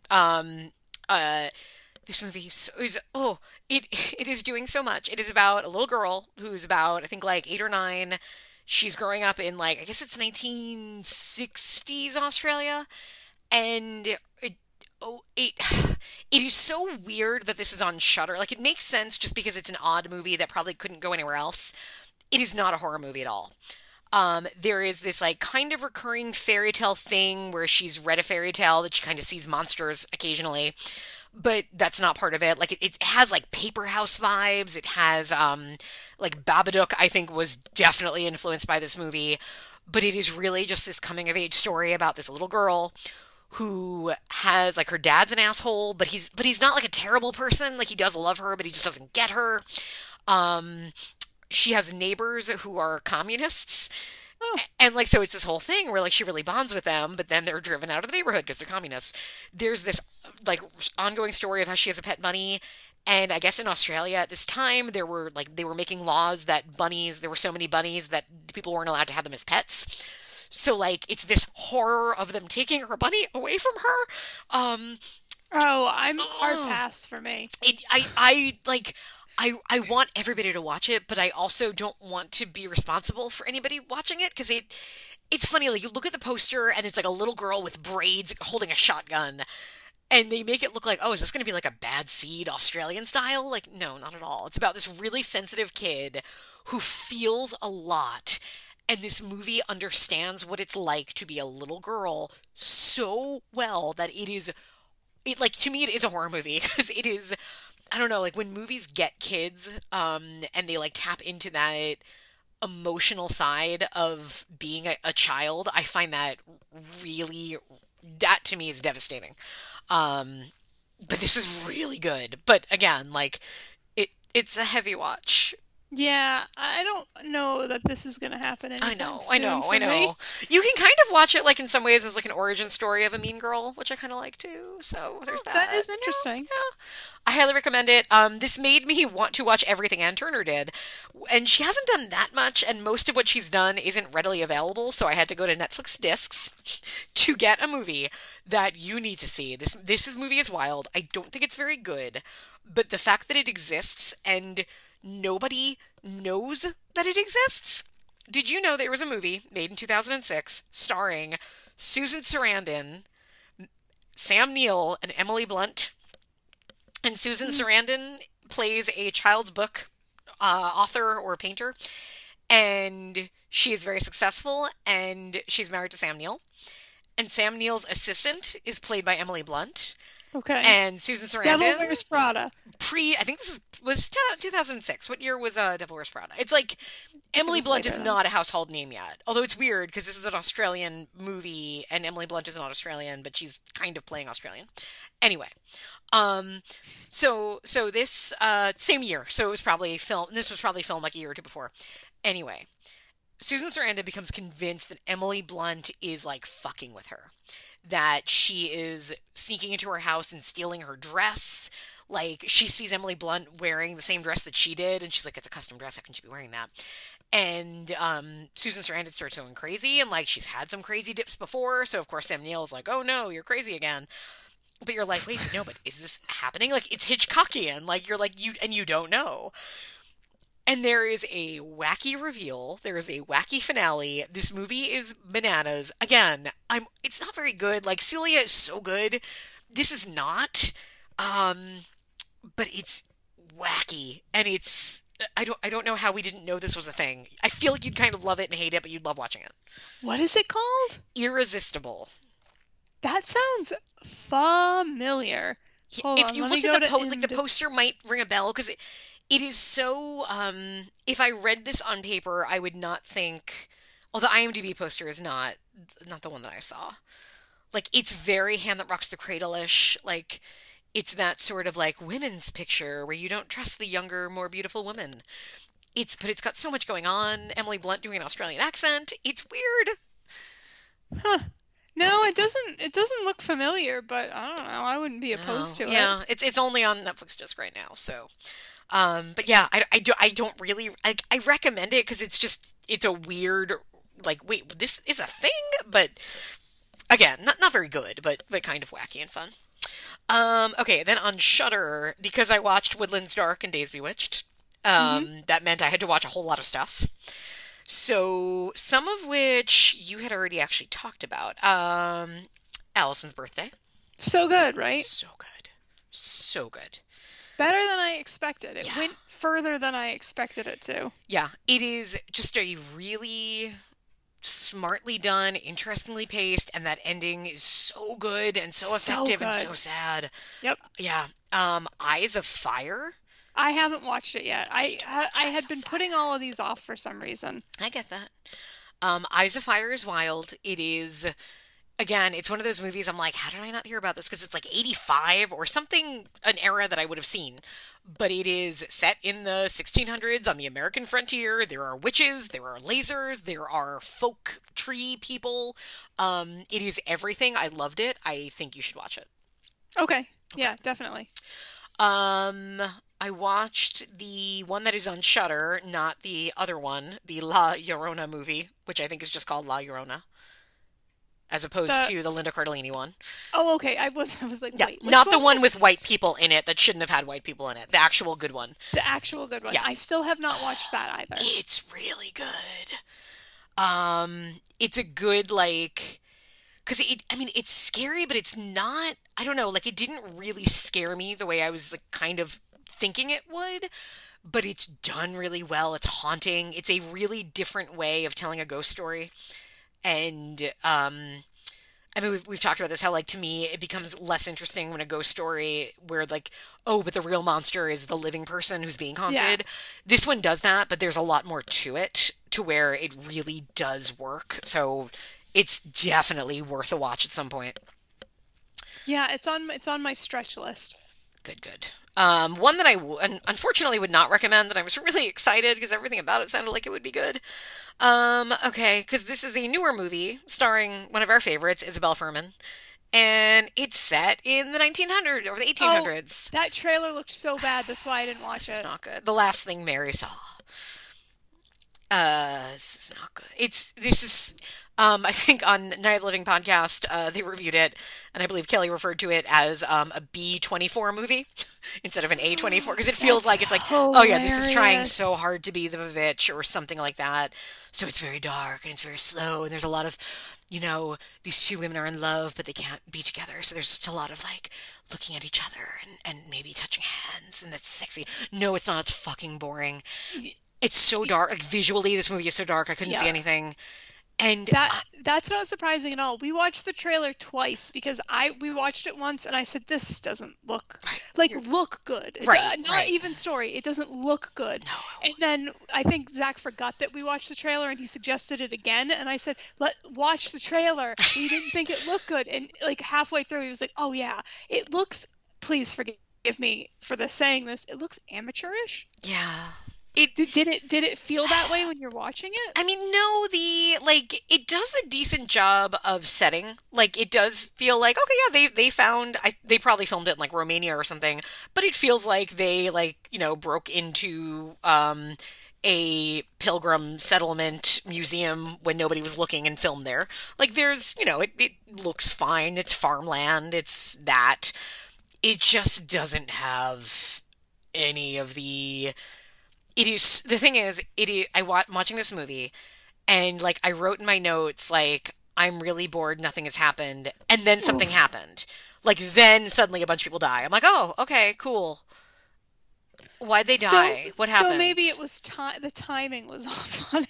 Oh, it's like we said about baking the perfect pie, or telling the perfect no-exit movie, if you're going to do a dark, moody, suspenseful period film, you have to do it really well, or else it's got to be cool. Mm-hmm. And this is so boring, and it's confusing. Like, and I thought it was me, and then I saw other people also like, I don't understand what happened. Who is the villain in this movie? Who's doing this? I don't get it. So, like, it's muddy. This movie is muddy in both, like, in just every part of the movie you describe. It is muddy. It is confusing. It is confused about what it's doing, about, like, are they witches? Are they not witches? Who's the villain? Is it Christians? Is it not? Like, I don't know. I could not tell you what happened to this movie other than I was very bored. No, that's disappointing, though. I mean, I wanted you to say, no, it's great. Yeah, but I wouldn't lie to you. I never. Yeah. This one is kind of great. Moving away from Shudder on... Oh, actually, no, let me mention one more Shudder one that I didn't think was great. And you definitely talked about it recently. I also watched Sun. Oh, yeah. Yeah, I also didn't like it. It was a movie. It's not bad. It's not a bad movie. I'm watching it, and, like, at a certain point, I'm like, I don't know. Like, I can think of a lot of movies that did the same story better. Like, one way or another. I agree, and I wonder if is this us getting old? Maybe, like, that we've you're seen... cycling through things that you've seen, so you're like, okay, but Eli did this and I enjoyed that one more, like that kind of thing. Could it be that we've now seen so many movies that it's just like, oh yeah, but this one did it better.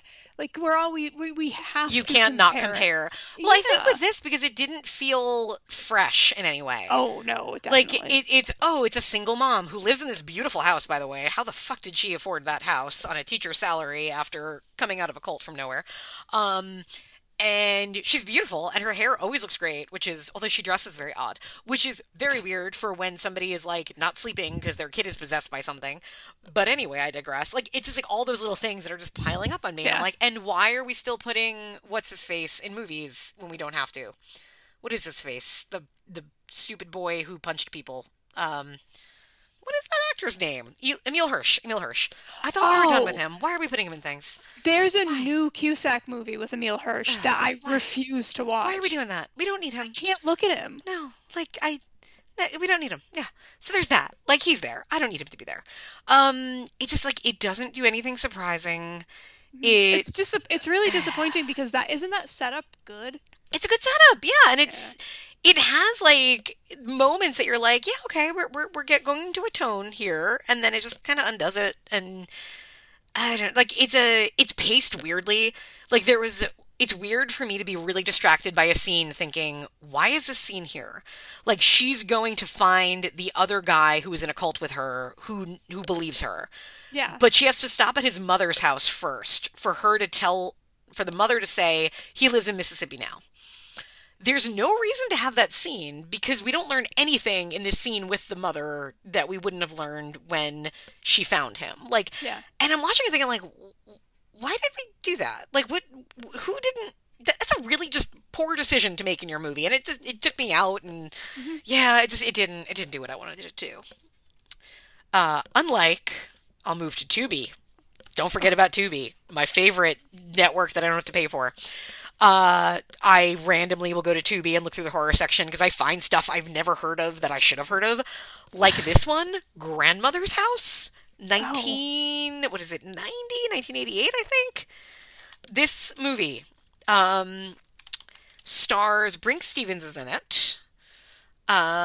It's got Uncle Leo, Len Lesser from Seinfeld. Uh-huh. It's about, like, basically it's The Visit. It's these two kids, or it's like two teenagers, and their parents die, so they have to go live with their grandparents, so they don't know that well. And quickly they're like, I think our grandparents are murderers. And it's sort of figuring out if they are. There's a couple of twists. It's pretty wild. It goes some strange places. I enjoyed it. It's not great, but it's surprising, and it's a weird movie to have come out of the 80s and for you to not have known about. I like that. Speaking of, I like that setup too. Yeah. Yeah. That's good. Yeah, because the grandparents are not threatening people. They're, the poster doesn't make any sense because it's really not appropriate to the movie, but it does have a good tagline. Grandma's house. She'll spoil you to death. Love it. Right? So weird. Yeah, so unnecessary. Totally dumb. Okay, moving over to Amazon Prime. I needed a killer doll movie because I haven't watched one in a while. And I'd put this one off because I'd never heard anything good about it, but I was kind of curious, so I finally watched Robert. Oh, yeah. How was it? It's not good. It's I'm like, I know that movie. It's similar. I guess it's the same like story that some people say Child's Play is based on. Like there was a doll that came to this family, and everybody thought it was possessed, and it doesn't do anything in the movie. It never moves. I think it might move at one point, but like. This movie's very cheap. The best thing about it is what assholes the protagonists are. Mm-hmm. This movie opens, and it's like this not rich, but like upper middle class British couple, and they have like a kid who's like 13, who this movie doesn't understand like the age of children, because they make this kid like have a doll and play with it, and you're like, this kid should be like skateboarding, not playing with a doll. But these two parents are such assholes. And the opening scene of the movie is the mother looking at the father and saying, I think we need to let the housekeeper go. She's forgetting things. And he's like, okay, let her go. She's like, I don't know. She's been with the family for years. He's like, all right. She's like, no, I'll let her go. And like the next scene, she fires her. And like, I'm like, we're supposed to like this? This woman's awful. And then like later in the movie, she goes and like, she finds out this woman has died, and she's like, oh, okay, she gave my son a doll. Like, there's no sympathy to these people at all. They're awful human beings. I want them to die, and they do. So, there's that. It really does sound a lot like The Boy. Like, you look at it and you think you're getting The Boy, but The Boy is I mean, The Boy is Citizen Kane to this movie's Blue Lagoon, if you will. Well, The Boy is Citizen Kane to Citizen Kane. The Boy is a fantastic, phenomenal film. It just seems like the setup and the characters are the same. Oh, yeah. No, they totally are. Yeah. Like, wow. Again, like, I was watching this, I'm like, this movie is like, it's really cheaply made. I'm like, I'm into this, watching this movie, because it's surprising me by not being a movie, if that makes sense. Yes, it does make perfect sense. I've watched a lot of non-movies. Yes, exactly. And you understand the appeal of them, which is important, and why we're friends. Okay, so I've got 3 left. One of them is the big enchilada. The other 2 are also movies that I feel like people have actually heard of and have watched, and they're not Grandmother's House and Robert. I watched on Hulu Fresh. I know you did not, so I won't go into anything detailed about it. I have not seen it yet. But I will say I really enjoyed it. I think it is not the greatest thing I've seen. I think some people may have oversold it a little bit, but everybody is great in it. It has a really cool look. It treats its women smartly, and I enjoyed it. Now, I won't say anymore. I enjoyed it. You should watch it. Everybody should watch it. That's that. Okay, would I like it? I think you would. It's because do you know anything about it? No, nothing. I don't want to say anything, like, okay, because I knew enough about it to know where we were going. It would be really cool to not know that. And I think because of, there's parts of me that are like, ooh, it might be rough. Like, there's things about it that I don't know that you're into, but there's details to that make me think like, no, maybe you would be. Know that it is written and directed by a woman, and it is very woman first. Okay. Yeah. Give it a go. I'm in. Yeah. I'm into it. Good. And then on Netflix, like almost everybody in the horror community, I felt I needed to watch a movie that everybody was talking about, and that was, of course, let me make sure I get the title right. And this is another bone I'll pick with the next movie we talk about. The title of this fucking movie is Texas Chainsaw Massacre. Not the Texas Chainsaw Massacre, not Texas Chainsaw Massacre 12, Texas Chainsaw. Or is it Chainsaw or is it Chainsaw Massacre? I don't even know. What is this? What is this movie? I don't know. Texas Chainsaw Massacre. Okay. Without the. Because that's the thing we do now, right? We took away, we take away articles in order to make a movie that is a sequel, but we're not calling it a sequel because we're afraid people won't watch it if they haven't seen the original. This is the new Texas Chainsaw Massacre movie. I have a million thoughts on it. I don't know if I liked it or hated it. I have not decided. I am sorry that I didn't watch it. It's okay. I felt the need to watch it because everybody was talking about it. Yeah. So I'm like, okay, let me watch it because people hate it and people love it, and where am I going to fall? And this was the prime example of me watching it being like, I get why people hate it. I get why people love it. I don't know how I feel. There's things I like about it. I think it's good gore. There's some really good scares, like the way some of the like chase sequences and hiding sequences are done are clever. It does I guess the new thing to do in horror is the Halloween Kills style of let's bring back Sally and make her empowered, and then kind of not. Yeah, that was my main question. So Sally was kind of my first gal. Mm-hmm. Like, she was the first one I really connected to. Yep. And like, my question was how dirty do they do her? And the answer apparently was a lot. I mean, I don't know. Like, I think one can argue that this movie does a really bad job towards the character. One could argue that this movie does a fair job towards the character. I think you like it. I forget. You hated Halloween Kills. Did you hate Halloween 12? That another movie that is sequel that isn't calling itself a sequel. Which one's that? I don't know. The first Halloween. The new Halloween? Halloween 3.0, I'll call it, right? The newer one. Yes. The like newer the 2018 one. Yes, the 2018 one. Thank you. I loved it. Okay, I couldn't remember who did. Yeah, I loved it, and I was profoundly disappointed by the... By kills, yeah. Yeah. I mean, it is doing a very similar thing to what it did with Laurie Strode. Like, oh, here's Sally. She's grown up, and she's held on to this thing that happened, which, I mean, you would, based on what happened there. I think they try to make her a strong character, but you're also like, she's been looking for Leatherface for 50 years, and she still hasn't found him? Like, you can't think hard about this movie. The other thing that this movie, it's very short, which I appreciate.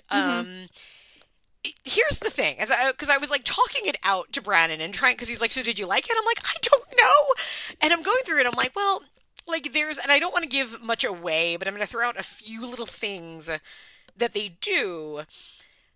There is a bit of the nature of, okay, so I think it's Truffaut who says, it is impossible to make an anti-war film set during a war because the nature of war is exciting in a way that it makes war look appealing. Yeah. There is one could make a variation of that quote and say, it is impossible to make a completely, or it's very easy to make a very red state horror film because the nature of a horror film means your characters should be good with guns, and the ones who are good with guns are going to survive better. And, like, like that kind of thing. And I feel like this movie, I don't think it's smart enough to have meant to be a pro-South movie. But there's so many things about it that are like, these damn hipster Yankees coming in and really fucking things up. And they pay for it. And one could very easily look at this and say, like, this really feels like a like, red state, wave that Confederate flag movie. I don't think it means to. I think that is an accident by nature of the story they've decided to tell. But, like, that's there. Like, it's kind of, again, I've watched every zombie movie I've watched has basically said, you should own guns, everybody should have guns in order to survive. And I love zombie movies. I don't love the idea that everybody should have a gun. I accept that. These are things that just don't align in my life. So I kind of felt that way here. Like, I could kind of look past that and be like, I don't know, it's a dumb horror movie. I don't think it was smart enough to really have meant to say that.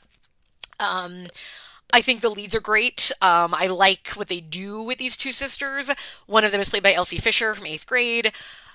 They do something with her character that I'm also going to not spoil because it's revealed pretty quickly. But so, like, she's the younger sister and everybody's kind of like tiptoeing around her, and you realize why pretty quickly, which is that she's a survivor of a school shooting. Which, on one hand, is very like, well, that makes sense. If you're telling a story about young people in 2022, it actually makes a lot of sense that a character's trauma, which in another movie 20 years ago would have been, a rape or told in a different way. In this case, like, actually, no, like that's a very interesting, smart thing to have as a character backstory, and it makes sense for the generation you're speaking to. It also means you're throwing in this discomfort of suddenly I have to think about guns and gun control and mass shootings in a movie where I just want to watch people die. And, it makes you do a lot of things. And then there's, like, the stupidity of how fucking old is Leatherface in this movie, and how is he able to move that well? Which is the same thing you could say about Halloween.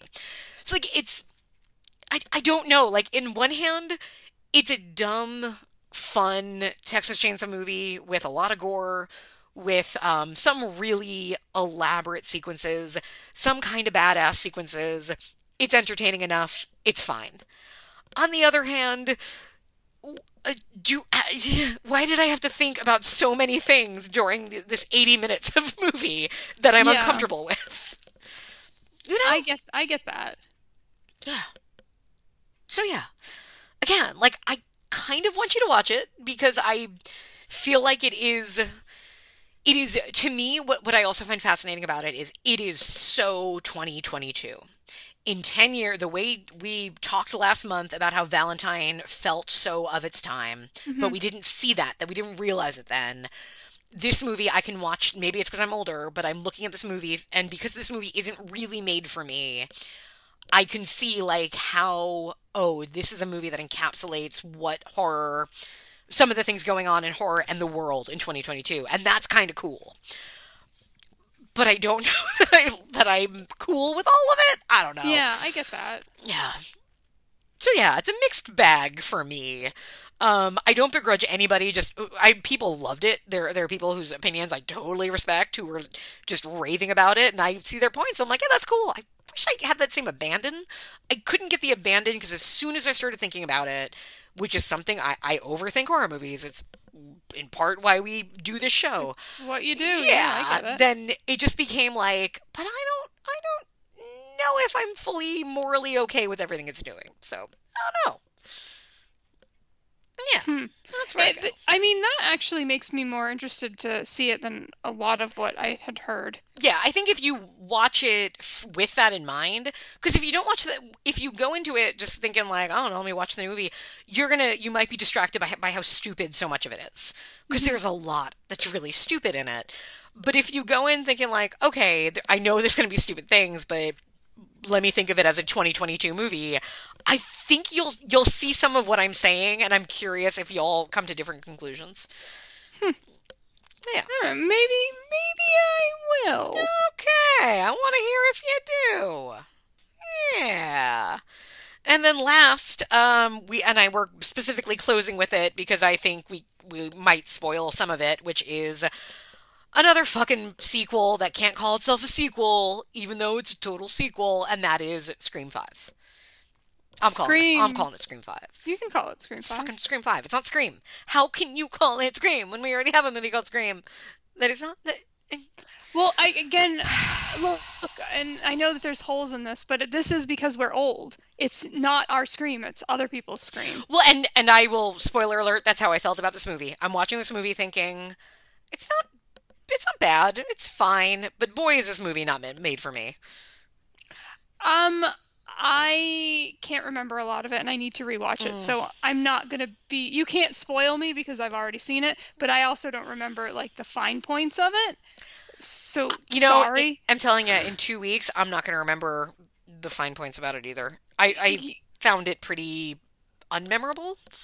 Yeah, I liked it. I did like it. I have no real... Or the first time I watched it, I had no real gripes about it, I guess. Sure. I have no real problems about it, but like I don't know. I can't think of anything good to say about it. That's not to say that I didn't like... I did like it. I liked seeing Sid again. I liked seeing everybody. I really liked all the new characters. I liked all the Rian Johnson stuff, obviously. I bought, sight unseen, I bought a shirt that was in the Stab font that said directed by Rian Johnson. And I was just like, I'm banking on loving this movie. And I did. I liked all that stuff. I thought the commentary there spoke to me deeply. You know what? I guess the stuff I do remember, it did work for me. I liked it a lot. Oh, good. But I don't remember it. But I don't remember anything these days. I did not enjoy it. Like, it was fine. I watched it. I wasn't bored. I was into it. It just didn't do anything for me. I didn't love the reveal. Like, the reveal to me just felt like they don't have any more ideas. That, like, they're... And I mean, it's not... There's, I guess, only so many people that can be the killer, which is fine. But it's also, like, I guess there's only so many motives, because I feel like we're repeating motives that other killers have had. What was the motive in this one? Oh, God. So, spoiler alert, that so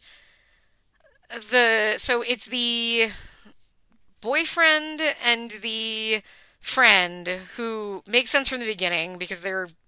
Like, as soon as the boyfriend gets cut in the arm, I'm like, oh, it's him, because that's what we do. We cut them non-fatally. What we do, yeah.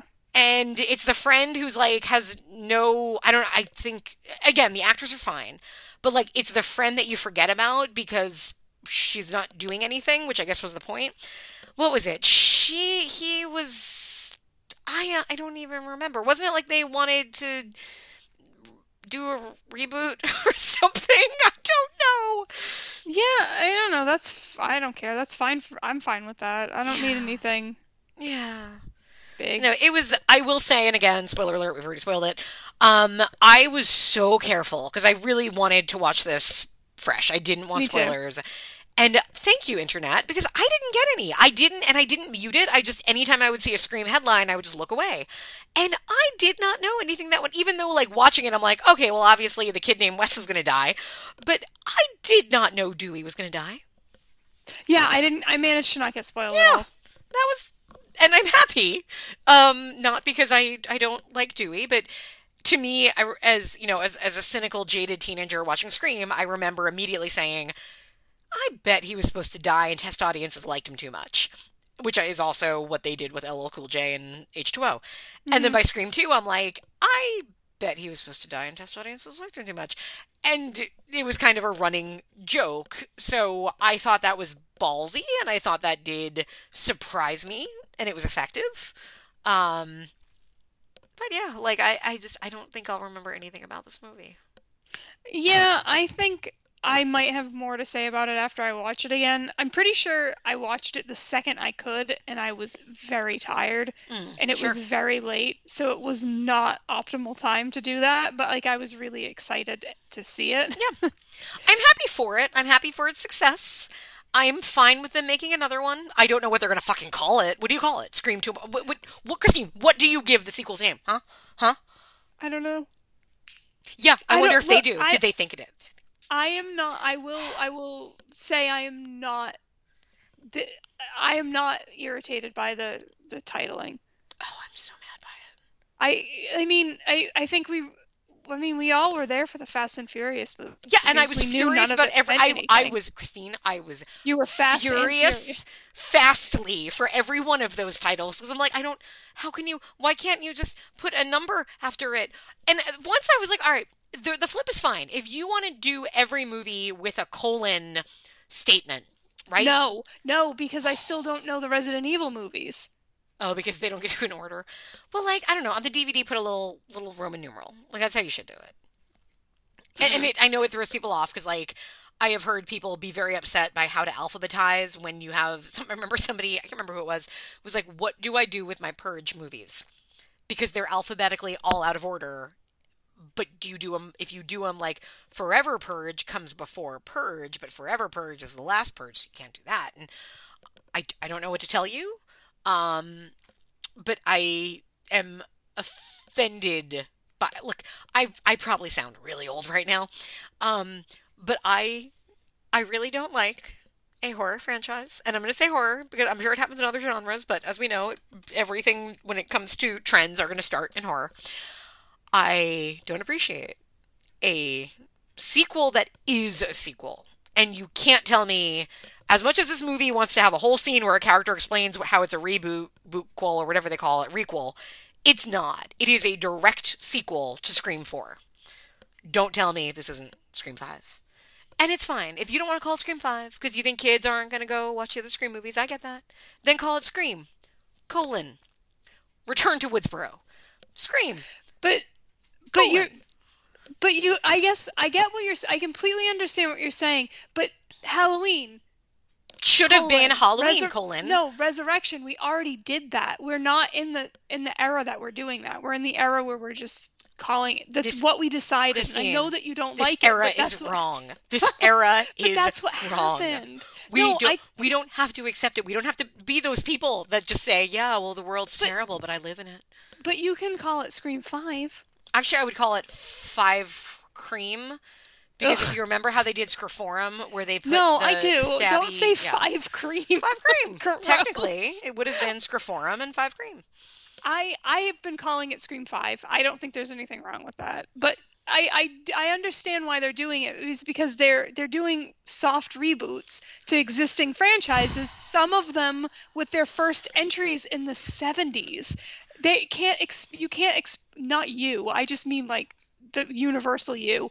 Children who are of movie-going age, 15 to 22, you can't expect them to go back and watch movies from the 70s. Do I think they should? Yes. Do I hope they do? Yes. Did I do it? Yes. But like not every moviegoer is going to do that. I accept that people are terrible, Oh! but I want the people that are naming movies to not be so terrible. I agree, but I do see your point with like Halloween H2O, Halloween Resurrection. Like I did like that. That naming convention a lot more than this exists outside of time. But I think the reason it softens for me is because I get why they're doing it. I didn't understand why they were doing it with Fast and I Furious. understand why you're evil, and so therefore I'll accept it. Is that what you're saying, Christine? Yes, it is. I am what's wrong with this country. It would seem. It would seem. Okay, well. Maybe you'll see the light by the next time we talk, and the next time we talk, we know what we're going to talk about. We do. I don't remember. I wrote them down. But you do. Christine, remember, I don't remember why the people killed people in Scream 5. I can't. Look, my brain is a sieve lately. I'm sorry. That's okay. So, on our next episode, we are going to be joined by the delightful Abby Denson, who has written another book. This one is about Japan, so I told her, hey, give us some good Japanese movies that we have not seen that we want to talk about. So, we are going to be talking about Funeral... Wait, I didn't write that. I wrote this down. Yes, Funeral Parade of Roses, which is described as a groundbreaking gay movie from the 60s, which I have never heard of, but you have, right? I had heard of it, but I definitely don't know anything about it. Okay, I'm excited. And Legend of the Stardust Brothers, which sounds delightful. And that one is on Amazon Prime, and it is a rock opera of sorts. So obviously I'm into it. And in the meantime, if you want more of Christine, you should buy her book. Yeah, you can buy my book. You can follow me on Twitter at xteaton_makepeace, just the way it sounds. Mm-hmm. I'm writing about movies a lot more, so if you have absolutely any interest in interacting with me about movie-related stuff, I have a piece coming out about Cell, which is the best movie ever made, and I am currently writing about Dark Skies. Dark Skies. What is Dark Skies? It's the Alien movie with Kerry Russell. Wait, this isn't real. It is a phenomenal film. I don't know that I believe you. This is real. I think again, you just ran onto IMDb and made this up. I wish I did. I would probably have a full pocketbook right now. It's a really good movie about aliens, but it's like a horror movie. It's not sci-fi. Neat. Cool. Do it. I mean, of course it's sci-fi. It's got aliens, but... Wonderful. Yeah. Are you going to put out another newsletter anytime soon? I would like to once I have things to talk about, but everything is either not happening or taking Why don't you talk about how great it is that horror movies don't have to put colons after their names ananymore, huh? Why don't you defend that? Just send you a personal email. Wonderful. Yeah, I can't wait to read that. Maybe it will go to my spam box. How about that? Okay, everybody. Well, on that note, enjoy spring. It's coming soon. And we'll check you back next month. Bye-bye. Goodbye. Woo. When you are born with sex appeal in the forest called Hollywood, you'll find more wolves at your back door than that little Red Riding Hood. Now she and her little old grandma could have learned from the men I've dated that a wolf can be quite a devotee once he's domesticated.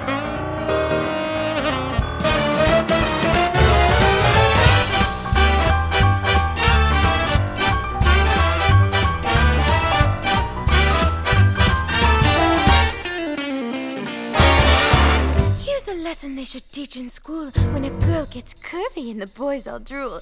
If math and science just ain't your style, just give that teacher a wink and a smile. For a passing grade, you won't have to wait, and you can thank him later when you graduate. 'Cause